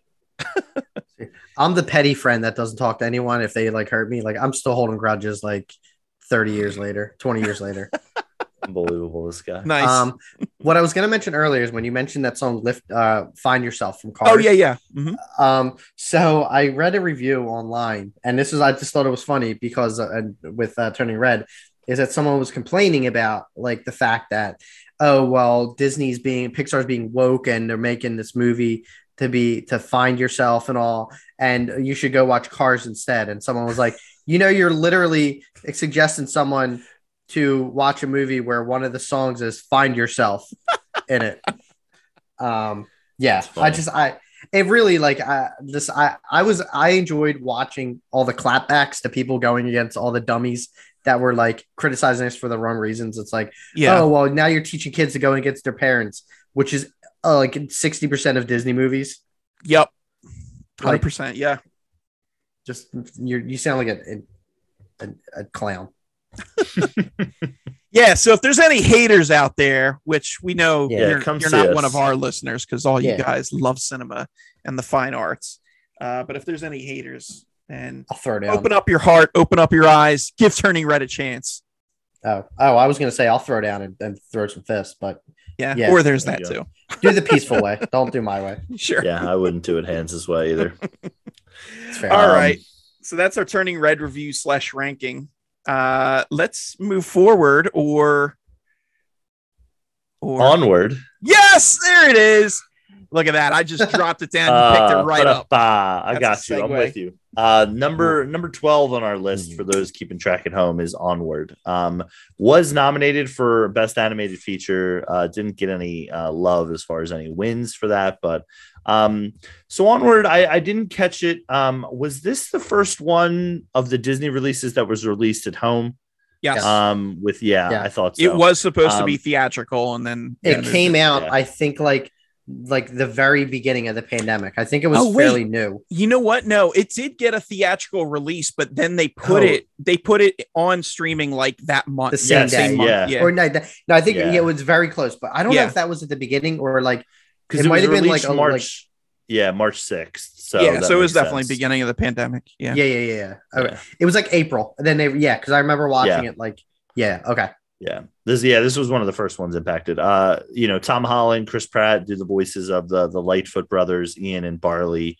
Julia Louis-Dreyfus and Octavia Spencer play roles as well, with Julia Louis-Dreyfus being their mother. This one surprised me. It's about two brothers embark on a quest to bring their father back for one day. Really kind of hit me emotionally for this one. So this one was a little bit more of a tougher watch, and I definitely like the fantasy elements of it. It was a little bit different. It felt like, and this, I think, coming out of, Toy Story 4 was kind of the first movie that kind of, was maybe a return to form for Pixar with having unique story ideas, telling, different stories, focusing. I mean, tough relationship with fathers or zero relationship with fathers, I think is a common thread through most of Disney's life. So nothing new there, but just told it in a different way in this world where, basically any type of fantasy element is alive. And it was a really cool journey with two brothers, trying to reconnect with their dad for a day because of a spell. Hit heavy. Highly recommend. I think it's just outside of our top 10 here, so ranking it at number 12 for Onward. Hands, I believe you're the highest on it, so I'll toss it to you just to share some more love, because it actually is in your top 10 for Onward. I have it at number 8. Like I was really surprised with this because and like Turning Red, when I watched the trailer, I think I only watched the trailer for this and Turning Red like once. And like was early into like, it wasn't like before the movie was released. So I kind of went in as fresh as possible. I really do love the story. And I know like, there definitely is, like you had said, the relationship between, the father and these two brothers and their father. Yeah. One of them who doesn't really know who his father is. The other is the relationship between the brothers, because one of them's like a screw up and like is kind of just breezes through life, and it's Chris Pratt's character, and Tom Holland is more of a kind of a follows rules and is more organized. So I think the relationship between like them is strong, for at least for me. Like I loved seeing that story develop, and once it gets to the end of the movie, the big twist where it's where like Tom Holland is going to go meet his father, but he lets Chris Pratt do it instead because he actually knew who he was, and his older brother is basically like a father figure to him. That was who he knows dad. I thought that was a really like kind of a really beautiful twist, and it is a Pixar fashion. Like we're gonna punch you in the gut at some point during this movie. I think that last like 5-10 minutes is really like it really really hits you. Really I remember watching the end. Like I've watched that probably more. Well, there's one other movie that I've watched since then, Pixar related. But I will go back and revisit this every like few months or so. Like I do think it's a really great movie, and I like every time I watch it, I feel like I pick a little more up on it I didn't see before. But yeah, I'll turn it over to Greg because I think you guys were a little in line, or I'm trying to think. I was much further off than you guys. Yes, you were. Okay. Yeah, so I had this ranked at 16 for me. This I remember seeing the trailers for this and I got so hype. I mean, like fantasy stuff is right up my alley. Like I'm that guy. Yeah. So this felt like it was tailor-made for me. The voice cast looked excellent. Loved the setting and the character designs and everything. And then it came time to watch the movie, and I've only seen it the one time, which is when it started streaming. My wife and I had a movie night pre-baby, so we watched this, and I just remember feeling a little let down at it. Now, don't get me wrong, it definitely has that emotional gut punch, like you guys said. Like you definitely get caught in the feels, especially towards the end of the movie, but the movie itself, like the execution just didn't hit for me. I don't know what it was, but like I was like, okay, it's a good movie, but again, there wasn't anything spectacular, and I was really hoping for it to be like that next movie, like the way Turning Red turned out to be for me. I had those hopes for Onward, and it wasn't so for me. So I don't know. I wouldn't talk down on it or not recommend it to somebody, but I don't think in the grand scheme of Pixar rankings that it's one of their finer efforts, but hey, there is stuff, there's good stuff in there. So it is what it is. That's my take on Onward. Anything else for you guys want to touch on before we move forward? No, I think we should get to the top 10 hands. All right. Well, this one's actually mine. Oh, yeah. Oh, sorry. We're not even in the top 10 yet. That was 12. I'm jumping ahead. I'm so excited to get to the top 10. But I'm excited to talk about this movie. I'm going to skip it, and I'm the highest on this movie. So just shy of the top 10, coming in at number 11 is 2004's The Incredibles. So when we talk about, Academy Awards and pedigree here, they were a winner for Best Achievement in Sound Editing, winner for Best Animated Feature Film of the Year, and they were nominated for Best Writing Original Screenplay and Best Achievement in Sound Mixing. Now, The Incredibles is another one I've only seen once. Again, you would think that this movie is tailor-made for me because I am probably the biggest comic fan among us, although, Hans is certainly up there with me. I love superhero stuff. I don't know what it was. I could not get into this movie.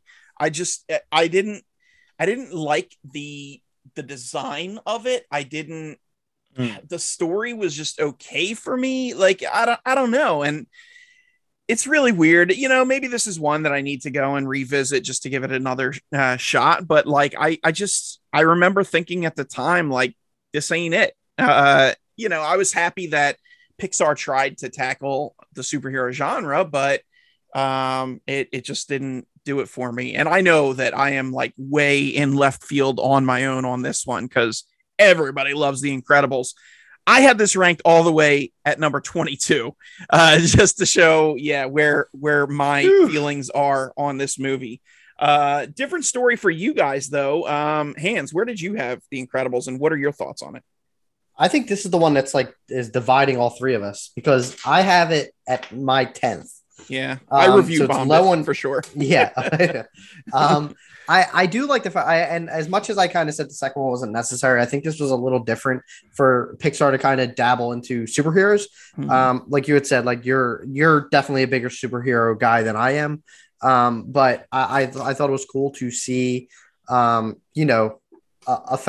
it kind of was basically an animated version of Fantastic Four for better or for worse, to describe it, except for like kids.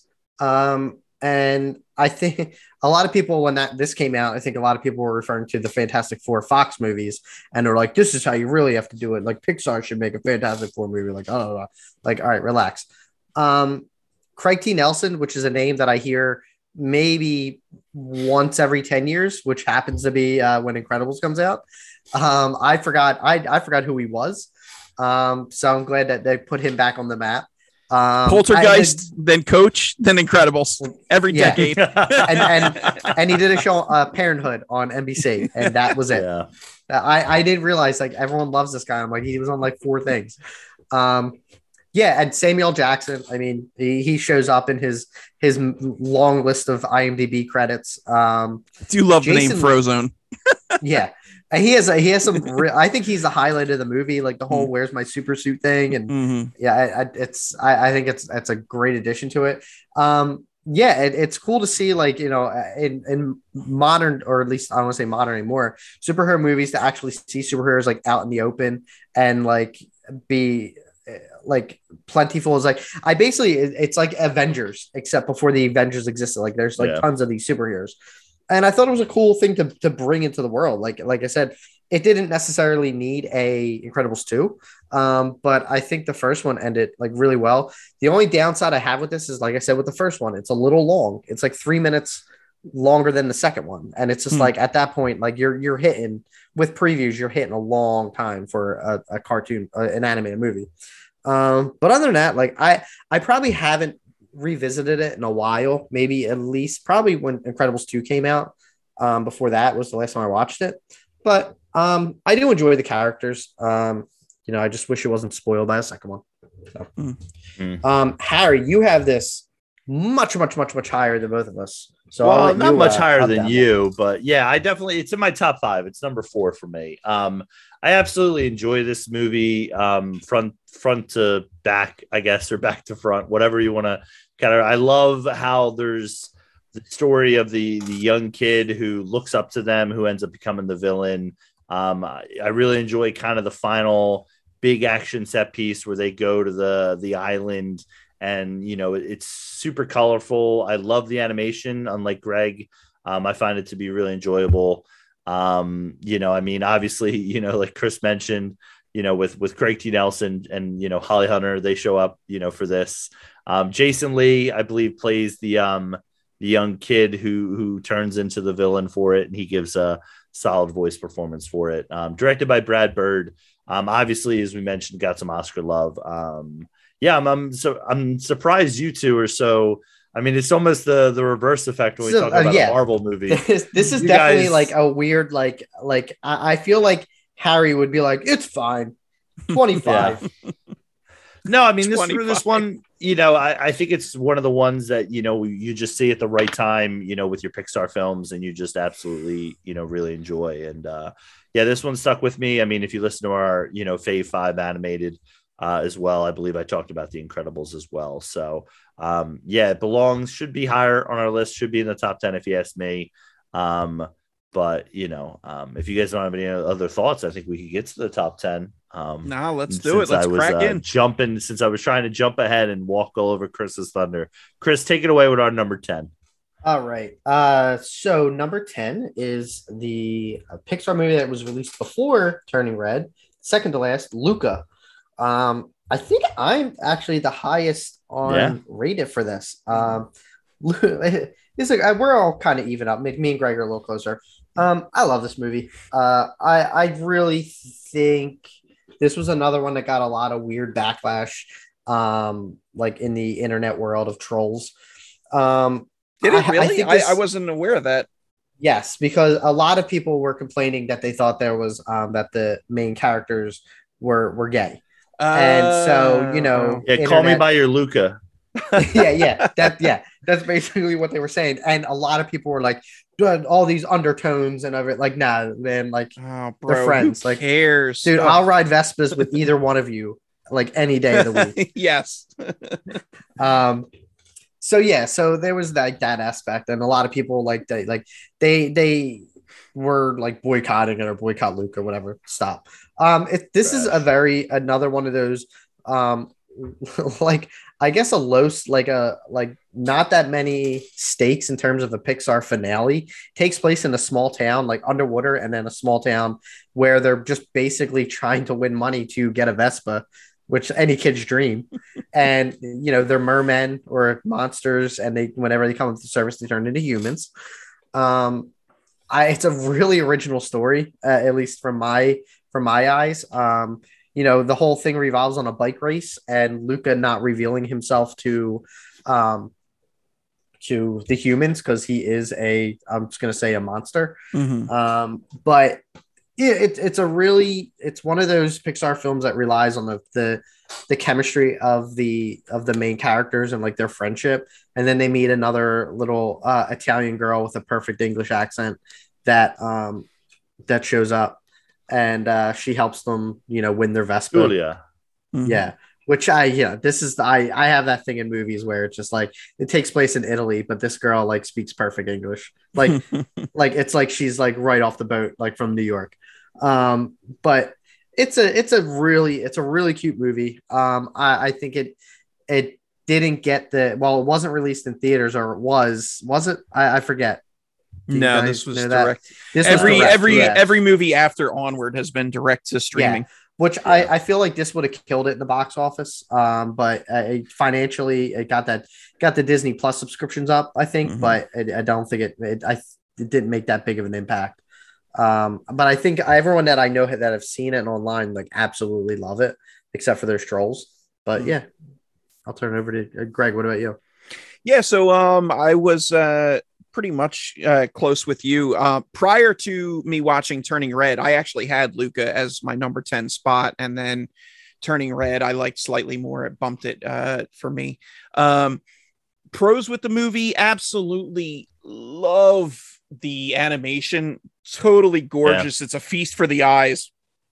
That's something that is going to turn me on every time I see it. You know, like I love it when I can become absorbed, and you know, it's just there's always something to look at, and it's so picturesque.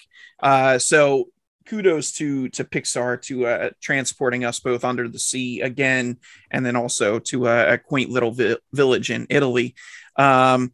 I loved the characters. Yeah, Julia, and especially and her dad, Massimo, were fantastic. The movie itself, yeah, the chemistry that you mentioned was great. The thing that I think, the thing that made it slightly out of the top 10 for me, again, because you know, Turning Red kind of pushed it out, but I don't think.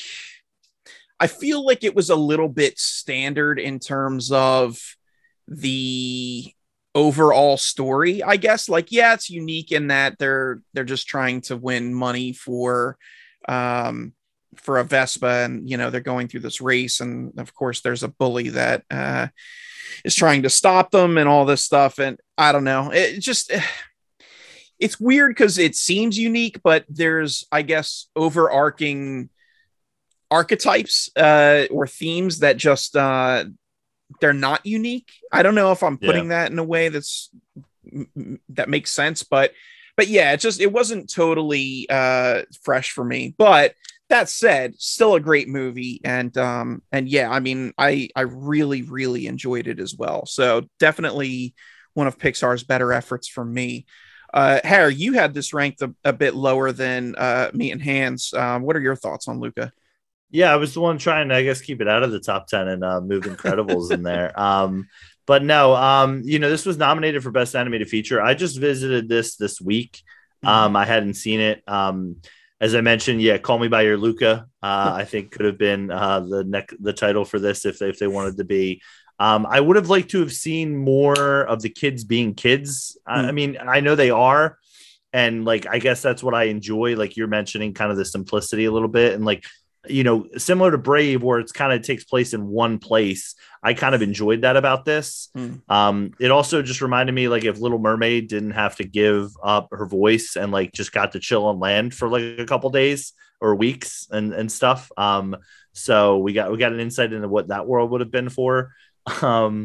But yeah, I enjoyed this. I didn't love it as much as I think you guys did, but it was nice to kind of just have it be, you know, I think it ties up too neatly in a bow for me at the end. I do enjoy the end credits scene for this. Sometimes with Pixar movies, they kind of show what happens after, and the credits for this movie kind of just talk a little bit about, you know, kind of where these three kids go from there a little bit. And I believe there's a Ciao Alberto short on Disney Plus as well that might be worth checking out. It's only like 8 minutes, so if you're nice. A fan of Luca, I think it might be easy to revisit that. Yeah, would have liked a little bit more hard hitting just because I like emotion, but it was nice to kind of just see, you know, just kids being kids, similar to Turning Red in that vein where you know, it's just kids just trying to win a race and, you know, try to find out, you know, and just enjoy life, I guess, in Italy over the summer. So, you know, on the bucket list, let's go to Italy over the summer, guys. Let's do it. Let's just have a grand old time. Ride Vespas. Yep. Yeah, ride Vespas. It sounds beautiful. I would absolutely love that. I can't wait for this sequel in like 4 years called Tuca. I don't think that's gonna happen, but I hear you. The number 2 car. Yeah, I got All right. I got it. Yeah. And We're with there. that terrible joke, we're gonna move on to our number 9 spot. So what do we have here? Number 9, we have another Toy Story entry, our third Toy Story entry, and Toy Story 3. So this little gem here really, I think if I had seen Toy Story 2, I don't think Toy Story 2 goes as dark as Toy Story 3 does, but it definitely leans into it, with the Prospector, Stinky Pete, and Lotso. Yeah, pretty much. It's just one gets a little more shine. This movie is just I just think it is beautiful. It's sad. It's dramatic. I absolutely loved this movie when I first saw it. And I don't want to say I revisited too much, but won Best Animated and Original Song. It was nominated for Best Picture. This was shortly after they had expanded the field, so take that with a grain of salt, but still shows the importance. Again, the first two weren't ever nominated, so it makes sense that they would try to throw this in there because the award didn't exist for animated. And it was also for screenplay and sound editing. So a lot of love for Toy Story at the Oscars. But yeah, I just this was, I'm trying to think, trying to go back in time a little bit for 2010. So I was definitely an adult by then, but just coming out of my teens, and there was, for the audience and the listeners, there was a time in my life where I played with Legos a little too long in my life. It got to the point where it was like, hey, if I want to have a girl come over to my house, I need to put the Legos away because it might be a turnoff. If they're ever going to come visit to say hello. Safety tip: they also hurt a lot to step on. Yeah, they hurt a lot. But there's this moment where Andy has to get rid of his toys, and the challenges of what to do with that, and basically letting go. I'm almost getting emotional talking about it. Letting go of a life that you used to have and cherish. And it's really upsetting, and it really hits hard, and it really hit hard when I watched it. It's just, I love this movie. I probably could have ranked it higher on my own personal list.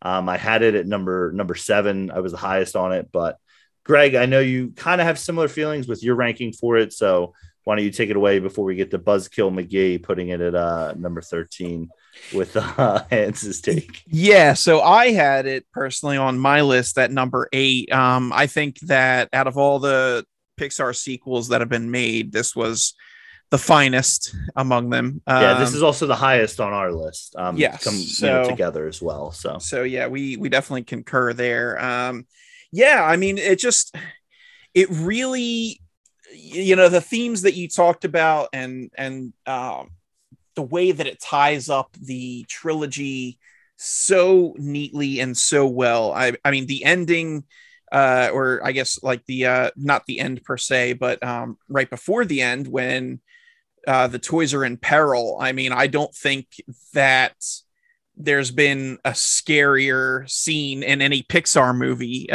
for sure. I mean, you were literally and figuratively feeling the heat from that.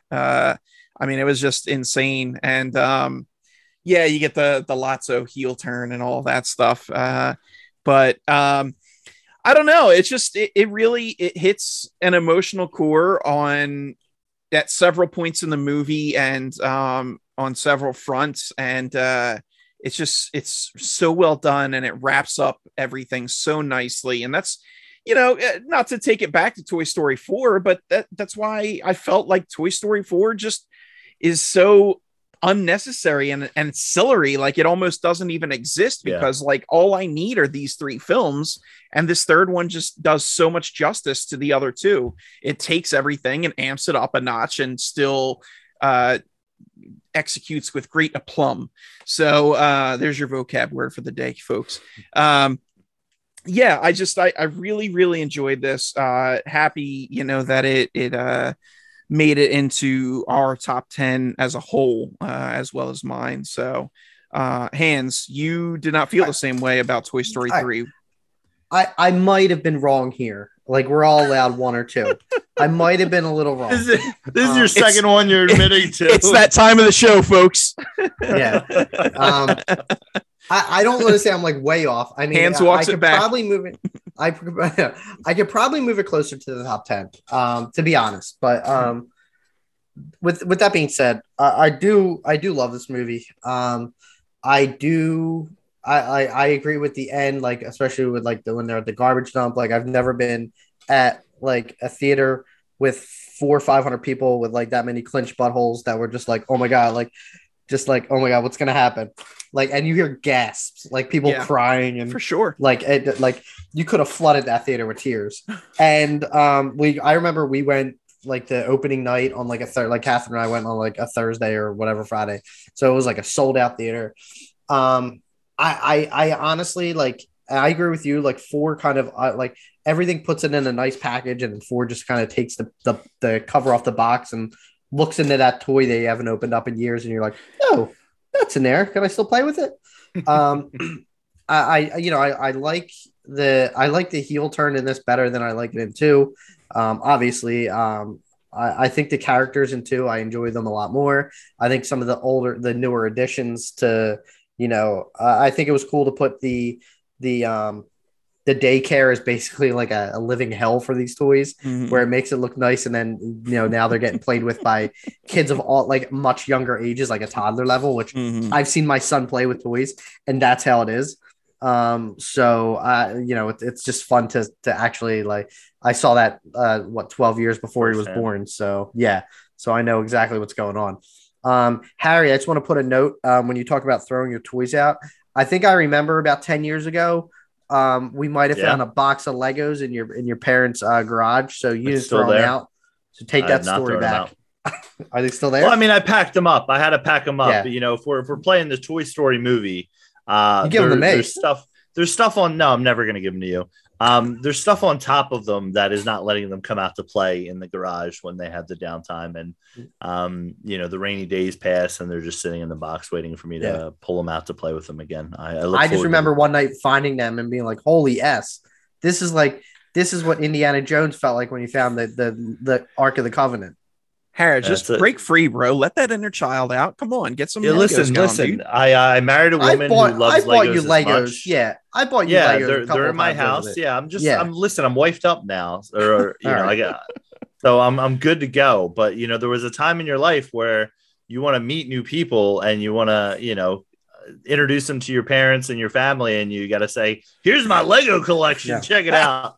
But I guess I would a sign. If there's not a person alive that wouldn't be impressed with the Lego Death Star. Come on now. That's what I'm saying. I would dump them all on the floor and be like, you have to make it from this end of the room to the other, and that's the Good test. Luck. Yeah. Let's see who can build a better laser gun. Yeah. All right. Opportunity missed. Yes. So we're gonna move on now to number 8. And number 8 on our list is Monsters, Inc. from 2001. I had this way higher than you guys. This was number 3 for me, whereas you two didn't quite crack the top. Right outside 10. the top. Yeah, right outside. Yeah. This came out in 2002, like I said, 2001. At the 2002 Oscars, it won for Best Music Original Song. Randy Newman back in this category again for the song If I Didn't Have You. And then it was also a nominee for Best Music Original Score, Best Sound Editing, and Best Animated Feature. So didn't win that year, didn't take home the gold, but real quick, I'll just add that was the first Academy Awards with animated feature, and it lost to Shrek. So sorry, guys. That just blows my mind and breaks my heart simultaneously. Like Shrek, come on, Shrek. Anyway, Shrek's pretty solid, but I'd take Monsters Inc. over Shrek. 100, dude. Monsters Inc. Fantastic movie. Absolutely loved the setting, character design, super funny, very lovable characters. I know you guys are a couple Randalls, but I'm a Sully guy myself. And I just Boo You are was Sully. yeah, I am. I'm a big papa. And now you got your own Boo. So yes, I do. And Boo was so cute. I absolutely love the story, and it feels like a legit fleshed out world, and one that I would happily visit again. And we even talked about it with Monsters U. But if for some reason they decided to dust this off and do a cash grab sequel, I'm in. Like I love Monsters Inc. so much, and I want more of these characters. I can't speak enough good things about this movie. It's just, man, it's crazy. And I think back to when I was working at the movie theater. This movie made my life hell. I worked for legit like a month straight when it came out, no days off. Legitimately 7 days in a row every single week. Yeah. And it was it wore me down mentally, but I remember seeing this movie in theaters. It had to be like 3 or 4 times just because it was so enjoyable and so unique and fun. So I profess my love. Let the world know Monsters Inc. top 3 movie for me. Har, what about you? Where does Monsters Inc. land for you? Yeah, so I had it 12th. It was really hard when I got to one through. Honestly, I want to say 12 because my 13th was Onward, and I felt pretty comfortable about that. So Monsters Inc. just started falling down on my list just because I think this is perfect casting. Steve Buscemi as Randall. Billy Crystal as Mike, John Goodman as Sully. I think are perfect. You mentioned the adorableness of Boo. And this is a great movie. It just, and listen, as somebody who, thinks, laughter should be the medicine instead of tears. A great concept there, that actually works a lot better for powering, the cities, only if that was the case, only if we could solve, that's what it's called. Yeah. Monstropolis. That's it. Only if we could cure our, energy problems and world problems by, making kids laugh. Yes. And it just, maybe I have this too low. I really debated on it. I moved some movies up, that I think had a more personal impact on me, a little bit more. So, that's why I shifted it down. But Hans, you and me were kind of more aligned on this. So, what were your thoughts on Monsters Inc? Why are we so off from Greg here? I don't know. So I can say, like, in terms of like fans, like I'm not a Billy Crystal fan. I'm not necessarily like a John Goodman fan. I think so. I think Harry's right. Like these two are really good for the roles. Like their voices Great match chemistry. their characters so well. Finn's starting to get into the Monsters Inc. world. He calls Mike One Eye. Nice. And Sully Two Eyes. So there you go. Yeah, so you can tell them apart. He hasn't watched the whole movie yet. This is another one where it's just like, how many times have we ever seen like a monster movie where it's just like the monsters are basically like are the good guys, and yeah, they're scaring kids, but at the same time, like you're rooting for the monsters to help out Boo. And you're open up to it's definitely the kind of movie where you can let your imagination run wild with like design of the monsters. I love the chemistry that John Goodman and Billy Crystal have. This is a really it is a really touching story, because it's just like, you think like when you think of monsters, you're like they're all bad, and they're just regular guys that go to work and they're working the 9 to 5, man, just happens in the factory to be scaring children. Yeah. And I think I like the twist on the whole laughter being the new energy that runs the city. And if that, we wouldn't get the lovely Laugh Factory at Tomorrowland. But yeah, this is a really, like, I didn't quite break my top 10, but I do love it. I feel like it's the least watched out of my like top 15 that I've kind of seen. Like I haven't really revisited it. But I for some reason I feel like they're making a TV show or a third one. I don't know. I think they made a series, Disney Plus series about it. That came and went during. All right. Oh, really? I was. I mean, I'm gonna have to double listen, check that. I don't think I don't think they're going for mid-30s guys to watch That's the fair. new Monster series. I think they're going for the mid-30s guys, kids to watch it. Well, they're leaving money on the table, baby. Yeah, but what I was gonna they've say lost is one subscriber. yeah. What I was gonna say is it was similar with Greg, like when he comes to his point with certain movies like Ratatouille. Like, I think this is my Ratatouille for him, where it's like I think I probably need to revisit this and give it another firm shake, because it probably has been a while since I've actually fully watched Monsters Inc. Okay, cool. Let's move on to number 7. What do we have? Yeah, number 7 is Inside Out. So this I have. I think we're all kind of in line with where this falls. Yeah. I'm trying to think. Where are we at? I don't have your guys, but yeah, we're Harry's a little higher lowest. than me and Greg. Yeah, you're the lowest. Yeah. But it's still top highest, 10. Yeah. This movie tore me apart. And it's about emotions. I think that everything, like, this is another in terms of like coming to age where you get to see like and even like live action movies like coming to age where you really don't get to see what's going on inside of a person's head and why they make decisions. And I think this is a very unique take on that. Of you get to see like how your emotions, like at certain points in your life where you get confused, where like Riley runs away because your emotions are like literally all over the place.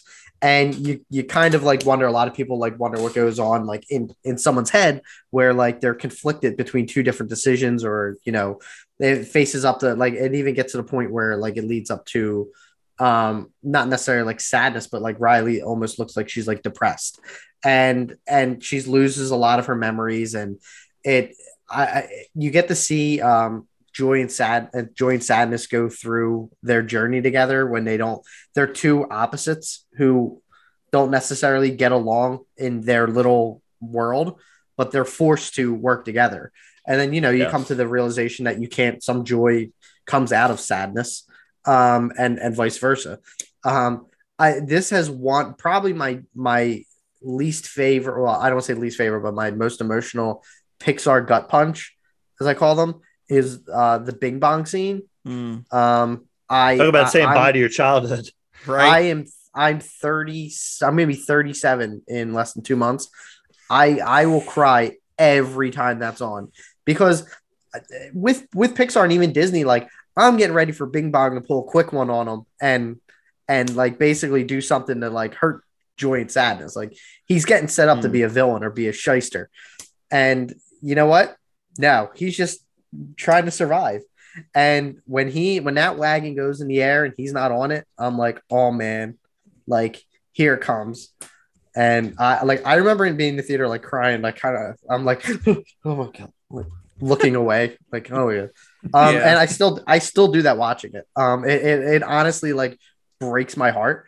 And yeah, like I just think like towards the end, like you really like, the whole purpose of your emotions basically working together is great. The voice casting is perfect for this. But yeah, I'll throw some thoughts over to you gentlemen. Harry.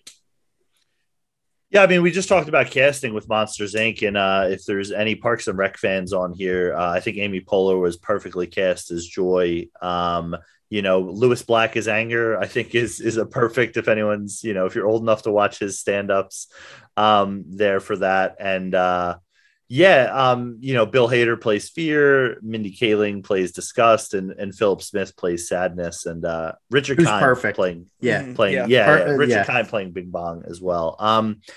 So what I really enjoyed about this movie is they spend a tiny bit on it, but they spend it in showing the leaders of the emotions for other people, or for the adults, I think at some point, just for like a quick, I think it's towards the end, but it's interesting to think about your feelings this way, or what a kid could be feeling, where it's like you're feeling immense joy and joy has to be the center of it and you always have to feel happy.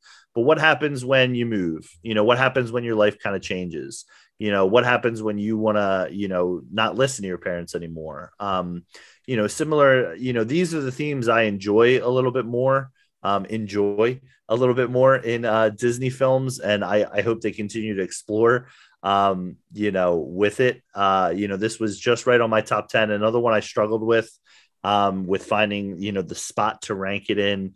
Probably could be higher on my list, to agree with you guys. Absolutely delightful little film, Inside Out. I remember, this didn't get this was, I think, I don't want to say it was the first one, but this felt like the first one where, I feel as though there was a backlash to it where it's like, is this too deep for kids? Are kids going to be able to understand this and enjoy it? And I think there is a lot to enjoy, but, this is where I think Pixar is the best at, where they get the parents, or the older generations to be able to watch, and the young kids, and be able for them to have a good time. It also won Best Animated and was nominated for its screenplay, which, I think is well deserved. So Papa, I'll toss it over to you with your thoughts on it. Yeah, so I had Inside Out ranked 6th in my top 10. Just confirming that. Yeah. And it fell for 7 overall for us. So it was pretty much right in line. I think this movie is just fantastic. I really, really love the concept and the work that they put into this. The character designs, like you guys said, the voice cast is tremendous. I'm not a huge Amy Poehler fan, and I thought she was just lovely in this role. She really knocked it out of the park, along with the rest of the cast. This is definitely, like, this, along with one other movie that we haven't mentioned yet, really takes a meta look at what makes us as humans us. And I really enjoy that they do a deep dive on that. And I would have loved to have been in the writer's room, or, with whoever, when they first came up with this idea and they started spitballing it. And it's like, hey, let's get inside the mind of a teenage girl and, kind of see where these emotions are coming from. And actually, let's take it back even before that, to when she was little, and see how those emotions develop and become more complex with time. Memories, and how the memories aren't just tied to one pure emotion anymore. They're kind of a beautiful mix of things. And it's just, man, I'm getting goosebumps even thinking about it. Like, it's really just a great idea, and they executed it spot on. And yeah, Hans, you hit the nail on the head again with the Bing Bong scene being heartbreaking. I mean, it's just it's really a very, very enjoyable movie that hits home. And I think, look, I can't speak for kids, because obviously it's been quite a while since I've been in that mindset. But if I were to take a guess, I would think that this does a pretty adequate job of kind of helping explain, hey, look, and yeah, I mean, obviously this is not a science film. This is all fiction, but, like, it gives an interesting look and perspective to children on, what might be happening inside, and kind of finding a way to take that to their level and explain it, while simultaneously making a crazy enjoyable film for adults. So it's just beautiful. I think they did an excellent job with Inside Out. Well said. Thank you.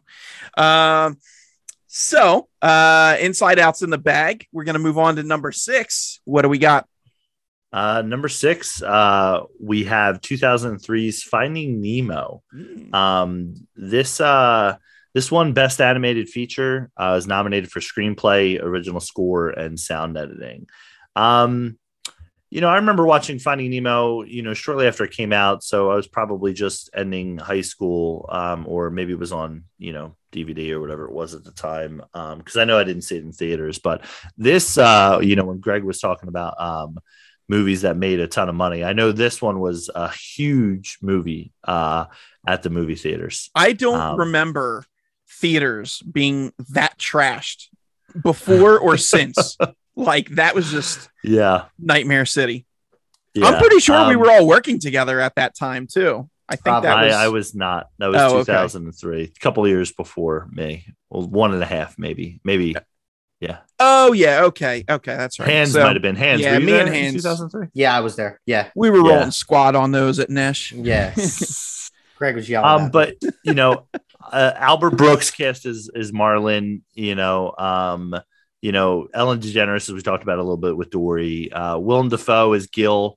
And this one just hits you right in the feels. It has that similar Toy Story vibe where, it kind of focuses the whole movie in a way with the final kind of, I guess, trash scene in Toy Story 3 with like the whole movie.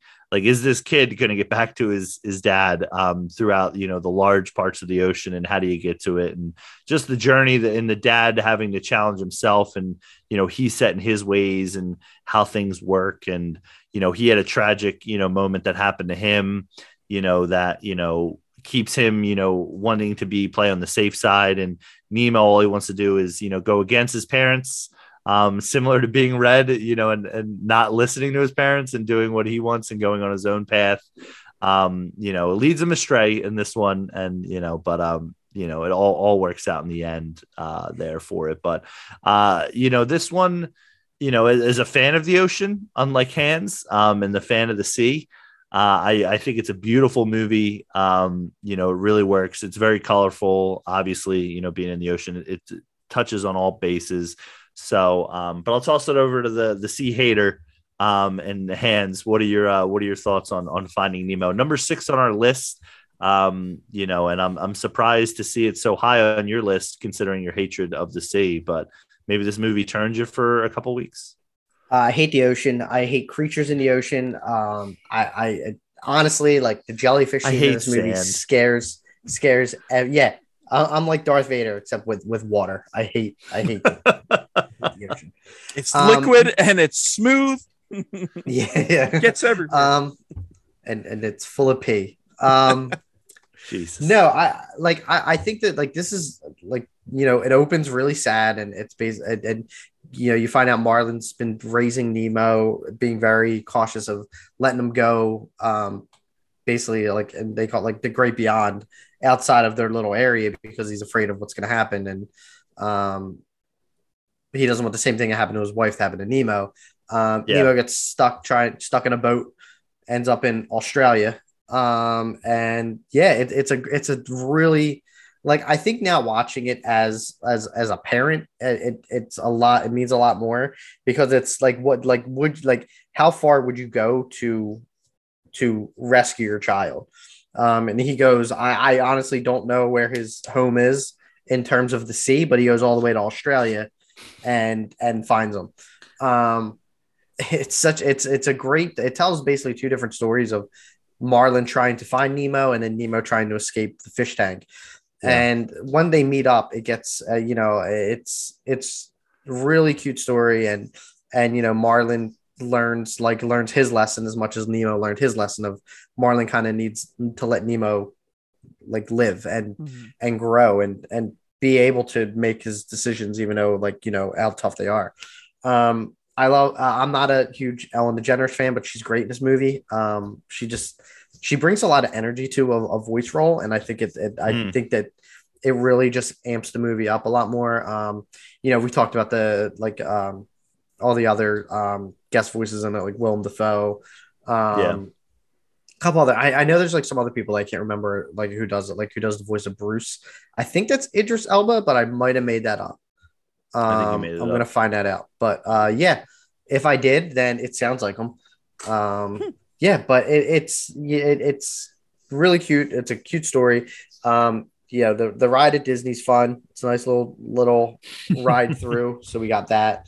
And my son has not really discovered it too much in terms of movie form. So it's going to stay high on my list. Greg? So, Finding Nemo, like I said, when we were talking about Finding Dory, Nemo, it took me a while to come around on it. And, after several watches, I kind of started vibing with it, and it definitely earned its place in the top 10 for me. I did have it ranked a little bit lower than you guys. I still had it in the top 10, but I had it at number 9. That said, again, fantastic movie. I will say I'm more partial to the stuff in the fish tank with Willem Dafoe and Mount Wanahakalugi than Marlin and his journey. Adventure. Yeah. But that being said, it's another movie that is very gorgeous to look at. And I mean, that's half the battle right there, being able to keep my attention. And then the story is compelling. I will say I never thought there was ever a chance that, Nemo wouldn't be reunited with Marlin. So that kind of downplays the stakes for me. But even that said, it's still a very, very entertaining, very well-made movie. So I enjoyed it. Harry, Nemo. I mean, I talked about it, but it's okay if you didn't listen. I'm sorry. Yeah, no, I did. It's all right. It's all right. Listen. There's been 20 movies that we've talked about here, so no worries. Greg did not listen. But yes, no, it's okay. He didn't repeat anything listening. I said, so it's all good. So now that all three of us have went, I'll go again. Yeah. I was looking for a second take from you. I didn't think your first ones were good enough. I appreciate it. We're going to move on to our number 5. Here it is, folks. We're cracking the top 5 now. And we have 2008's WALL-E at number 5. I'm laughing because Harry is shaking his head. It's unbelievable. It's unbelievable how we continue to do these podcasts. And Hans continues to enrage me at some point in the podcast. I don't understand it. I don't know what he has against me. It's unbelievable. Yes. It's my goal every single week. WALL-E is the movie that Hans review bombed for us. This was ranked very high for myself and Harry. I had this at number 2. Harry, you can talk about where you had it when we get to you. Yeah, I will. Yeah. So WALL-E, I mean, hey, the proof is in the pudding. It won an Oscar for best animated feature film of that particular year. I had it in my Fave 5 animated list. I believe it was an honorable mention, but I mean, it's just a fantastic movie. It's so well done. Again, you talk about a unique concept. There's barely any dialogue in the movie, especially from the main characters, and yet you still connect with them and fall 100%. In love with them. And, you want to see more, and, you want to see this little guy succeed at finding his love. And, even though he's all alone on this desolate world, and he just keeps plugging away, doing what he's doing, living his life, and, befriending cockroaches. And then all of a sudden, love comes falling in, and he goes on a grand adventure to try and find her. I mean, it's again, a gorgeous movie to look at, a unique concept, well executed story. Even the stuff in space is interesting and fun. I love this movie. Loved it so much. So, you know what? Real quick, one point on Nemo. Sorry, I forgot to mention this, but in the closing credits for Nemo, my favorite credit song, which is Beyond the Sea by Bobby Darin, just wanted to mention that. The reason it popped in my head is because this one, WALL-E has Down to Earth by Peter Gabriel. Yeah. Banger. Which is fantastic. Also. So yeah, I mean, WALL-E, just in love with the little guy, and Eve for that matter. Harry, I know you share my love for WALL-E, so lay it on us, brother. I mean, listen, anyone who listened to our Fave 5 animated knows where I feel about WALL-E, and it's number 1 on my list. Spoiler alert. And then there's some maniac out there. There's some Joker. There's some Jared Leto type Joker out there. Just absolutely hating. Just wants to see the world burn. Exactly. So you mentioned it obviously won animated. It was also nominated for screenplay, original song, score, sound mixing, and sound editing. So a lot of love here for this movie, except for from some, and I'm going to keep calling them out on it. But yes, the beautiful journey of WALL-E and Eva, or Eve, and just, man, I was watching this the other day because my wife just put it on because we were obviously doing Pixar stuff and it was just on in the background. And it's just exciting to look at the future. I don't know if we're gonna see it, but maybe our not kids that future. or our grandkids. I mean, it could be our future. We don't know. No, I'm saying it's not exciting to look at that future, though. I mean, listen, I will say this: the ship didn't look that bad. I mean, if you're just zoned in and you're not letting being known the truth. Facts, it looked terrible. Facts. It looked like a life that I could get used to.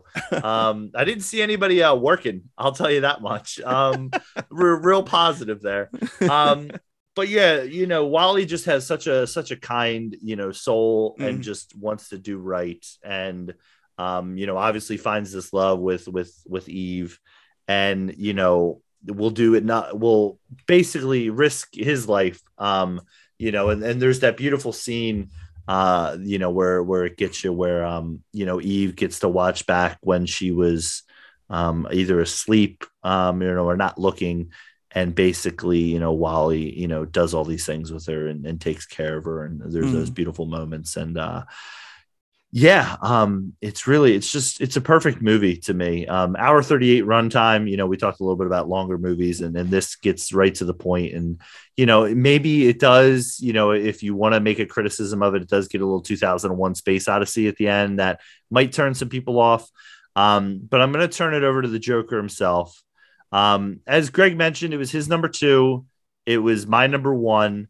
It probably should be higher in the rankings. And Hans, why don't you go ahead and say we'll give you 30 seconds and then we'll move on because we can't take the hate. Here's Hans. Well, I like the robot in Short Circuit better. As you were talking about it, like maybe I was a little wrong with my maybe I'm gonna I'll reevaluate Bring it back. For the folks at home, this is the third time Hanratty's come to this conclusion. No, I'm not. I'm really not. It's okay. I think it's a good movie. It's a good movie, but I don't get as much as like everyone else gets out of it. And that's fine. That's just my opinion on it. I think it's a beautiful shot movie. I think I kind of lose a little bit of interest once they get the space and you meet all the humans and I think that I don't know if I needed that in there. Like they could have did some more on Earth, but I don't know. I just don't wave your hand at me. I'm just saying how I feel. I know a lot of people get and 2 people on this podcast, again, 66% disagree with me. And I think that it's a beautiful movie. I think that it's a very well shot movie for Pixar. And I'm just not emotionally connected or invested in these characters. That's it. I like the robot in Short Circuit. I like the robot in Short Circuit a lot better. Harry has one. I have one that we need to watch back. This is your one. You need to watch this back. 100%. Okay. Yeah. Get on that. Man hates love. Unbelievable. Headline: Man hates love. Man hates love. Man hates Wally. All right. So let's move into our top 4 now. And what did we have at number 4? So number 4 was number 1 on my list, which was Soul. Came out in 2020. This is about a musician. We talked about it before, I think, on animated. I think this was number 1 of my animated movies. I have to go back and check. This movie is in my opinion Pixar's best. Not only is just the animation great, but I love the story. It's about a musician named Joe who doesn't die, almost dies, does die, like he's in very critical care, critical condition. His soul ends up going to a middle place between heaven and earth. Yeah. And he he learns a lot about himself.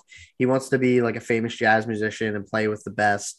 And he starts to realize that there's a scene when he's walking through his life and he notices himself and kind of sees, and I think he basically says his life was meaningless. He's to the point where he wasted his life doing something that never amounted to anything. Then he gets brought back to life as a cat.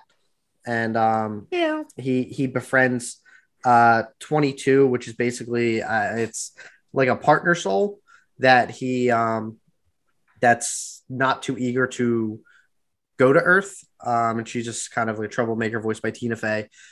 She ends up in Joe's body in the real world, and they're trying to get Joe to basically show up to this audition, be successful, and get him back in his body.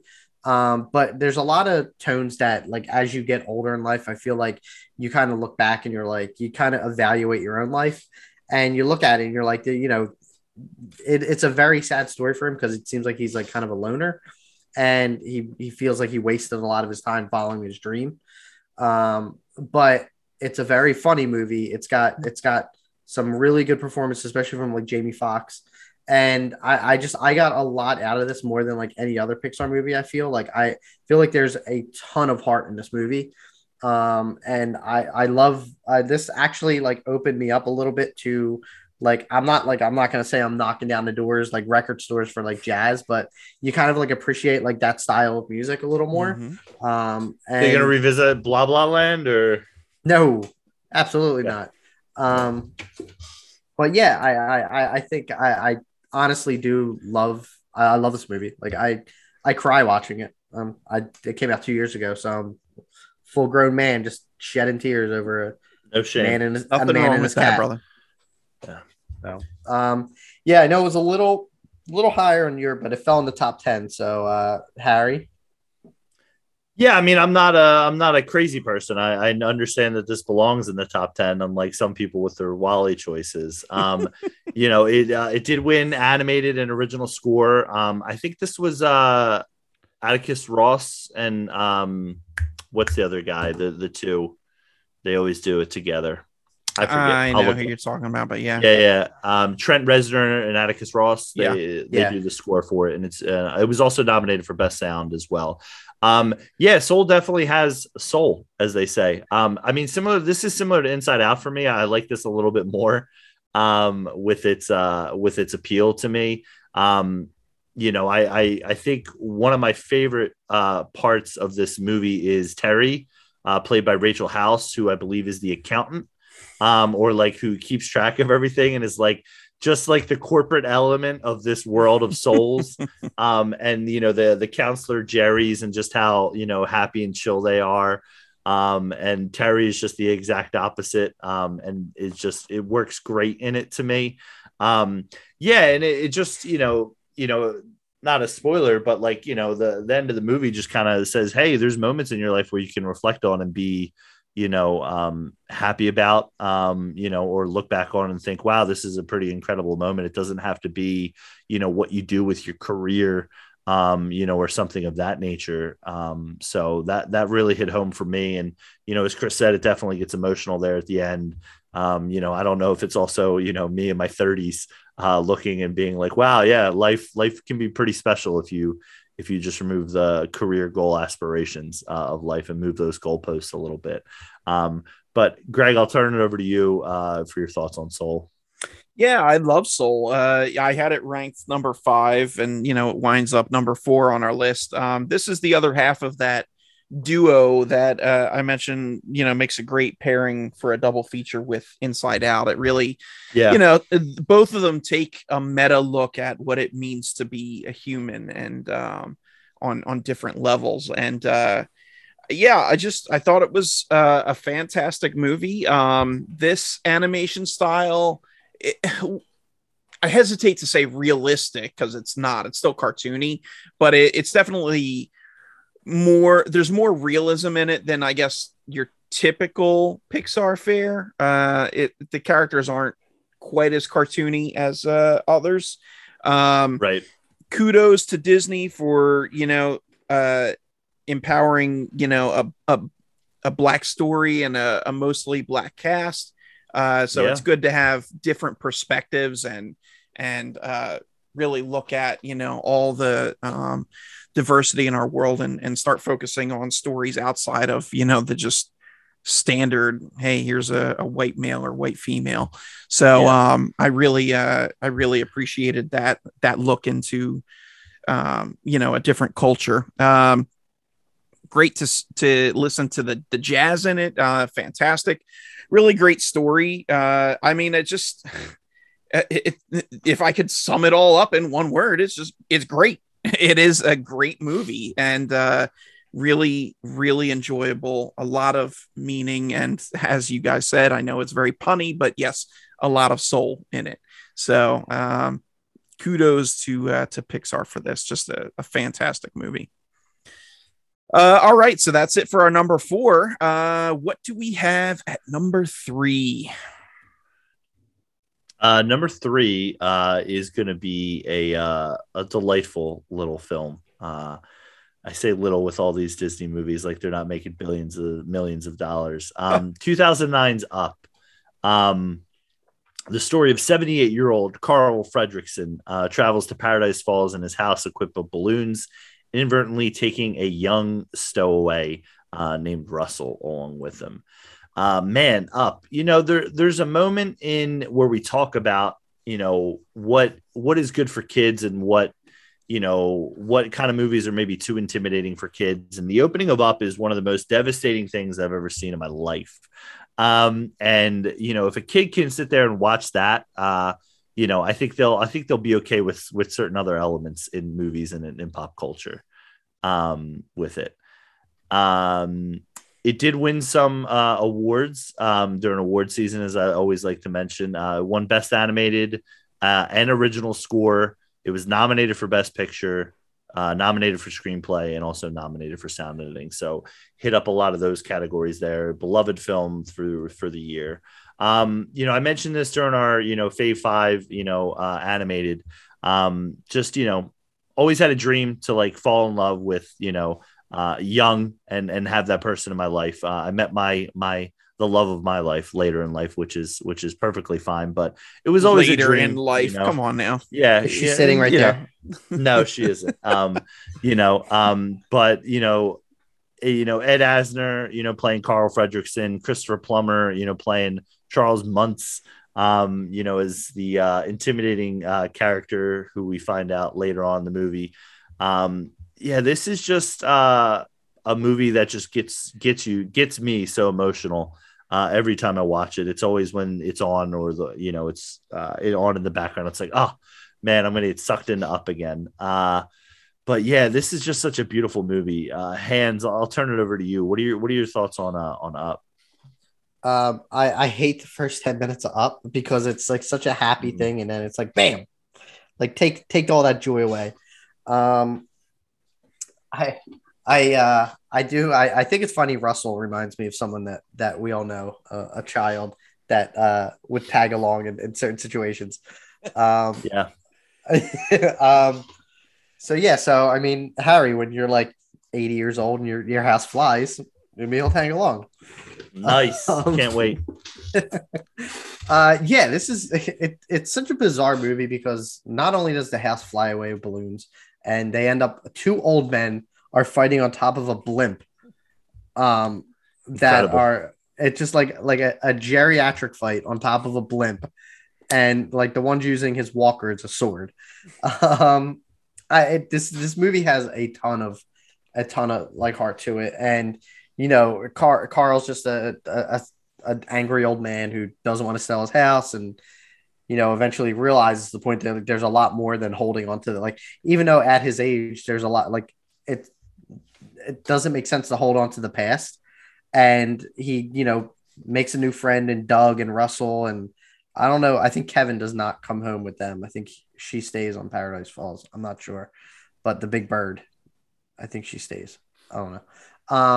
But yeah, I mean, this even though Ellie, she dies in the first 5 minutes, 10 minutes of the movie, like I still feel like she's a character throughout the movie, like for Carl, like he's kind of like referencing her, and he doesn't want to let her go, and eventually he realizes he has to. And yeah, it's a great story. Like I remember, like when this had first come out, I think they were talking about possibly making like a sequel, and I think that is the worst idea, to make a sequel to this movie, because what would it consist of? Like Carl's not gonna fly, his house is gone, and like I just don't want to see it. Like I think this is and Ed Asner's passed away, unfortunately. Yeah. Well, I mean, like I think this was like right after the release. Right? Like, okay. I don't know. Okay. Yeah. Like they were like talking about like greenlighting it, and I was like, no, that's a dumb idea. Yeah, I mean, it's like a special movie because I think that was like one of the first movies that me and my wife may have seen in theaters, and so like our wedding had some influence to it. But yeah, I it always like kind of holds a special, like kind of little special meaning to me. But yeah, I think I had it like number 2 for me. It was 2 for me and you.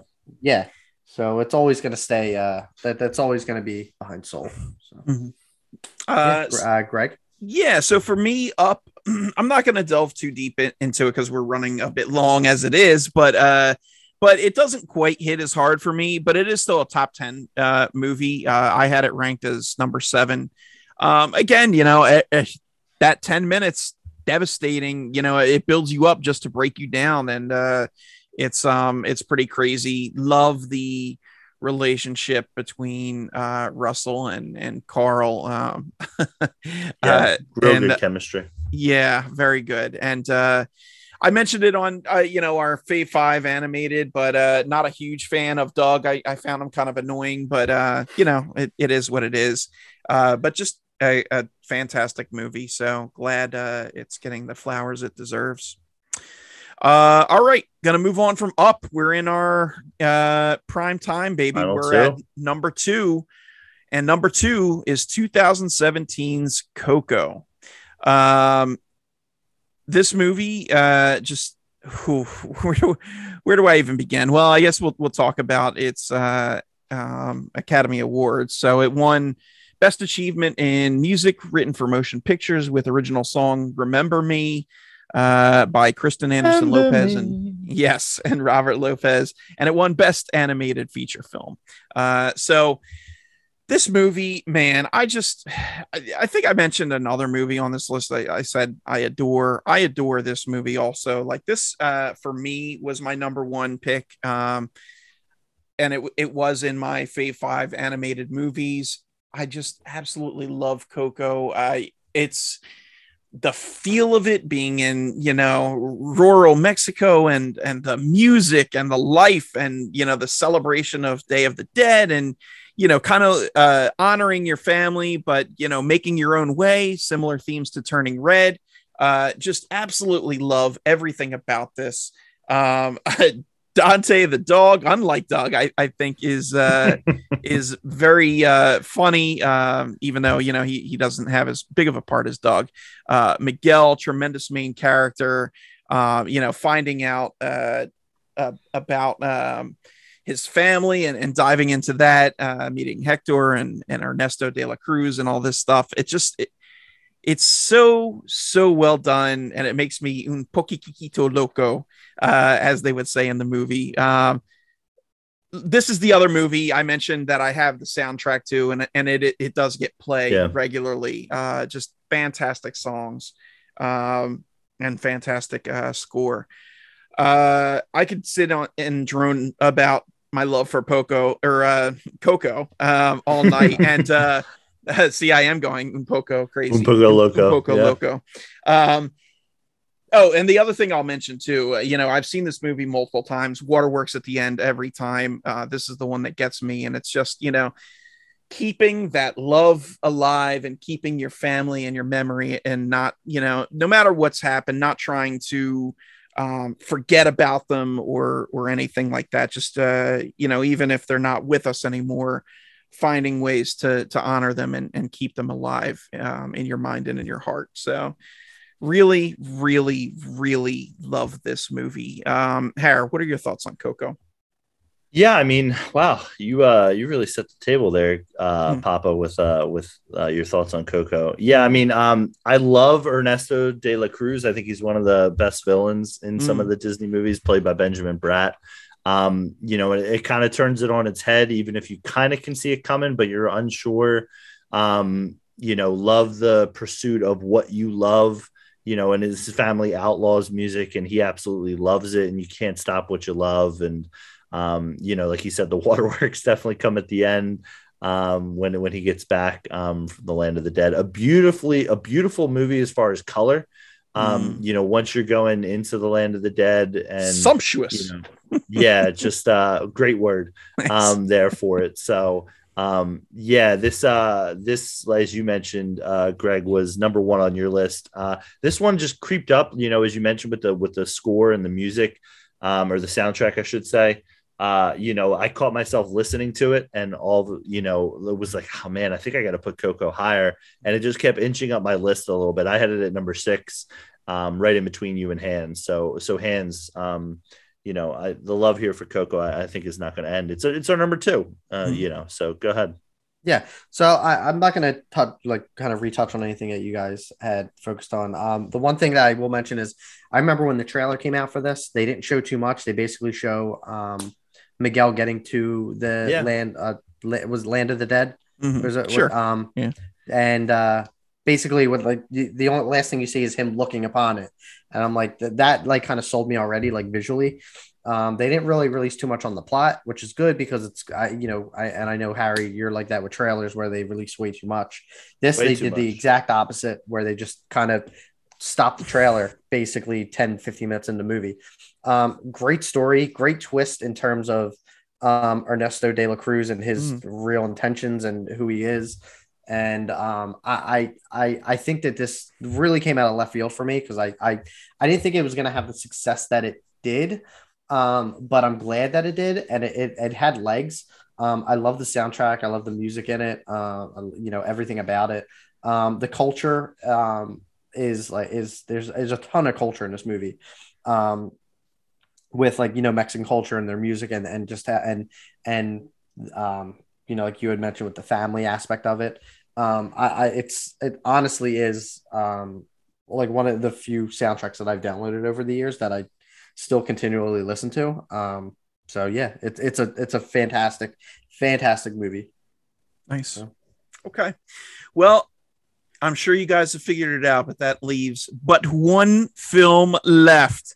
Hands, let's take it home, baby. What's tops of our list here? 2022's Lightyear. No. We got an advanced copy. Yeah. No, it's going to be the one that started it all, Toy Story. You know, Toy Story, like it revolutionized like animated movies. This was Pixar's first movie. You know, got Tom Hanks and Tim Allen at the top of their games. To, you know, do the voices, a lot of 90s actors and actresses that are doing some voices in this. One of my favorite things in the movie, you finally get the toys come to life for a human, which I mentioned earlier in the podcast. They scared the hell out of him with Sid. They gotten a little more crazy, as you mentioned earlier. Yeah, now they just get into crazier scenarios. More daring, as I should say. Yeah, no one sees them move. No, this is every kid's kind of thought of, like, if I leave the room, like, what do my toys do? Like, do they come to like it just opens up like a world in our own of, if our toys did come to life, like, how would they act? Like, how would they act with each other? Like, you have older toys and a new one's brought in. Like, is there a jealous? Like, do toys feel like it's a really cool kind of idea that they brought to the table, and they got 4 movies out of it, soon to be 5. Tons of shorts, like tons of not just like from a movie aspect, but just from like toys, and it brought back toys like Slinky Dog and all other toys that we even forgot existed, and gave them new life. Etch-a-Sketch, yeah. But it was that whole world of fantasy that it's not in a fantasy world. It's the real world. And you know, I think it's a really cool. It's, you know, 2 toys that are way different, that end up becoming friends and working through their friendship. It's you know, it was something for 10-year-old me that, you know, I've never seen before in a movie, like at least 3D animation, and it literally revolutionized everything. So Har?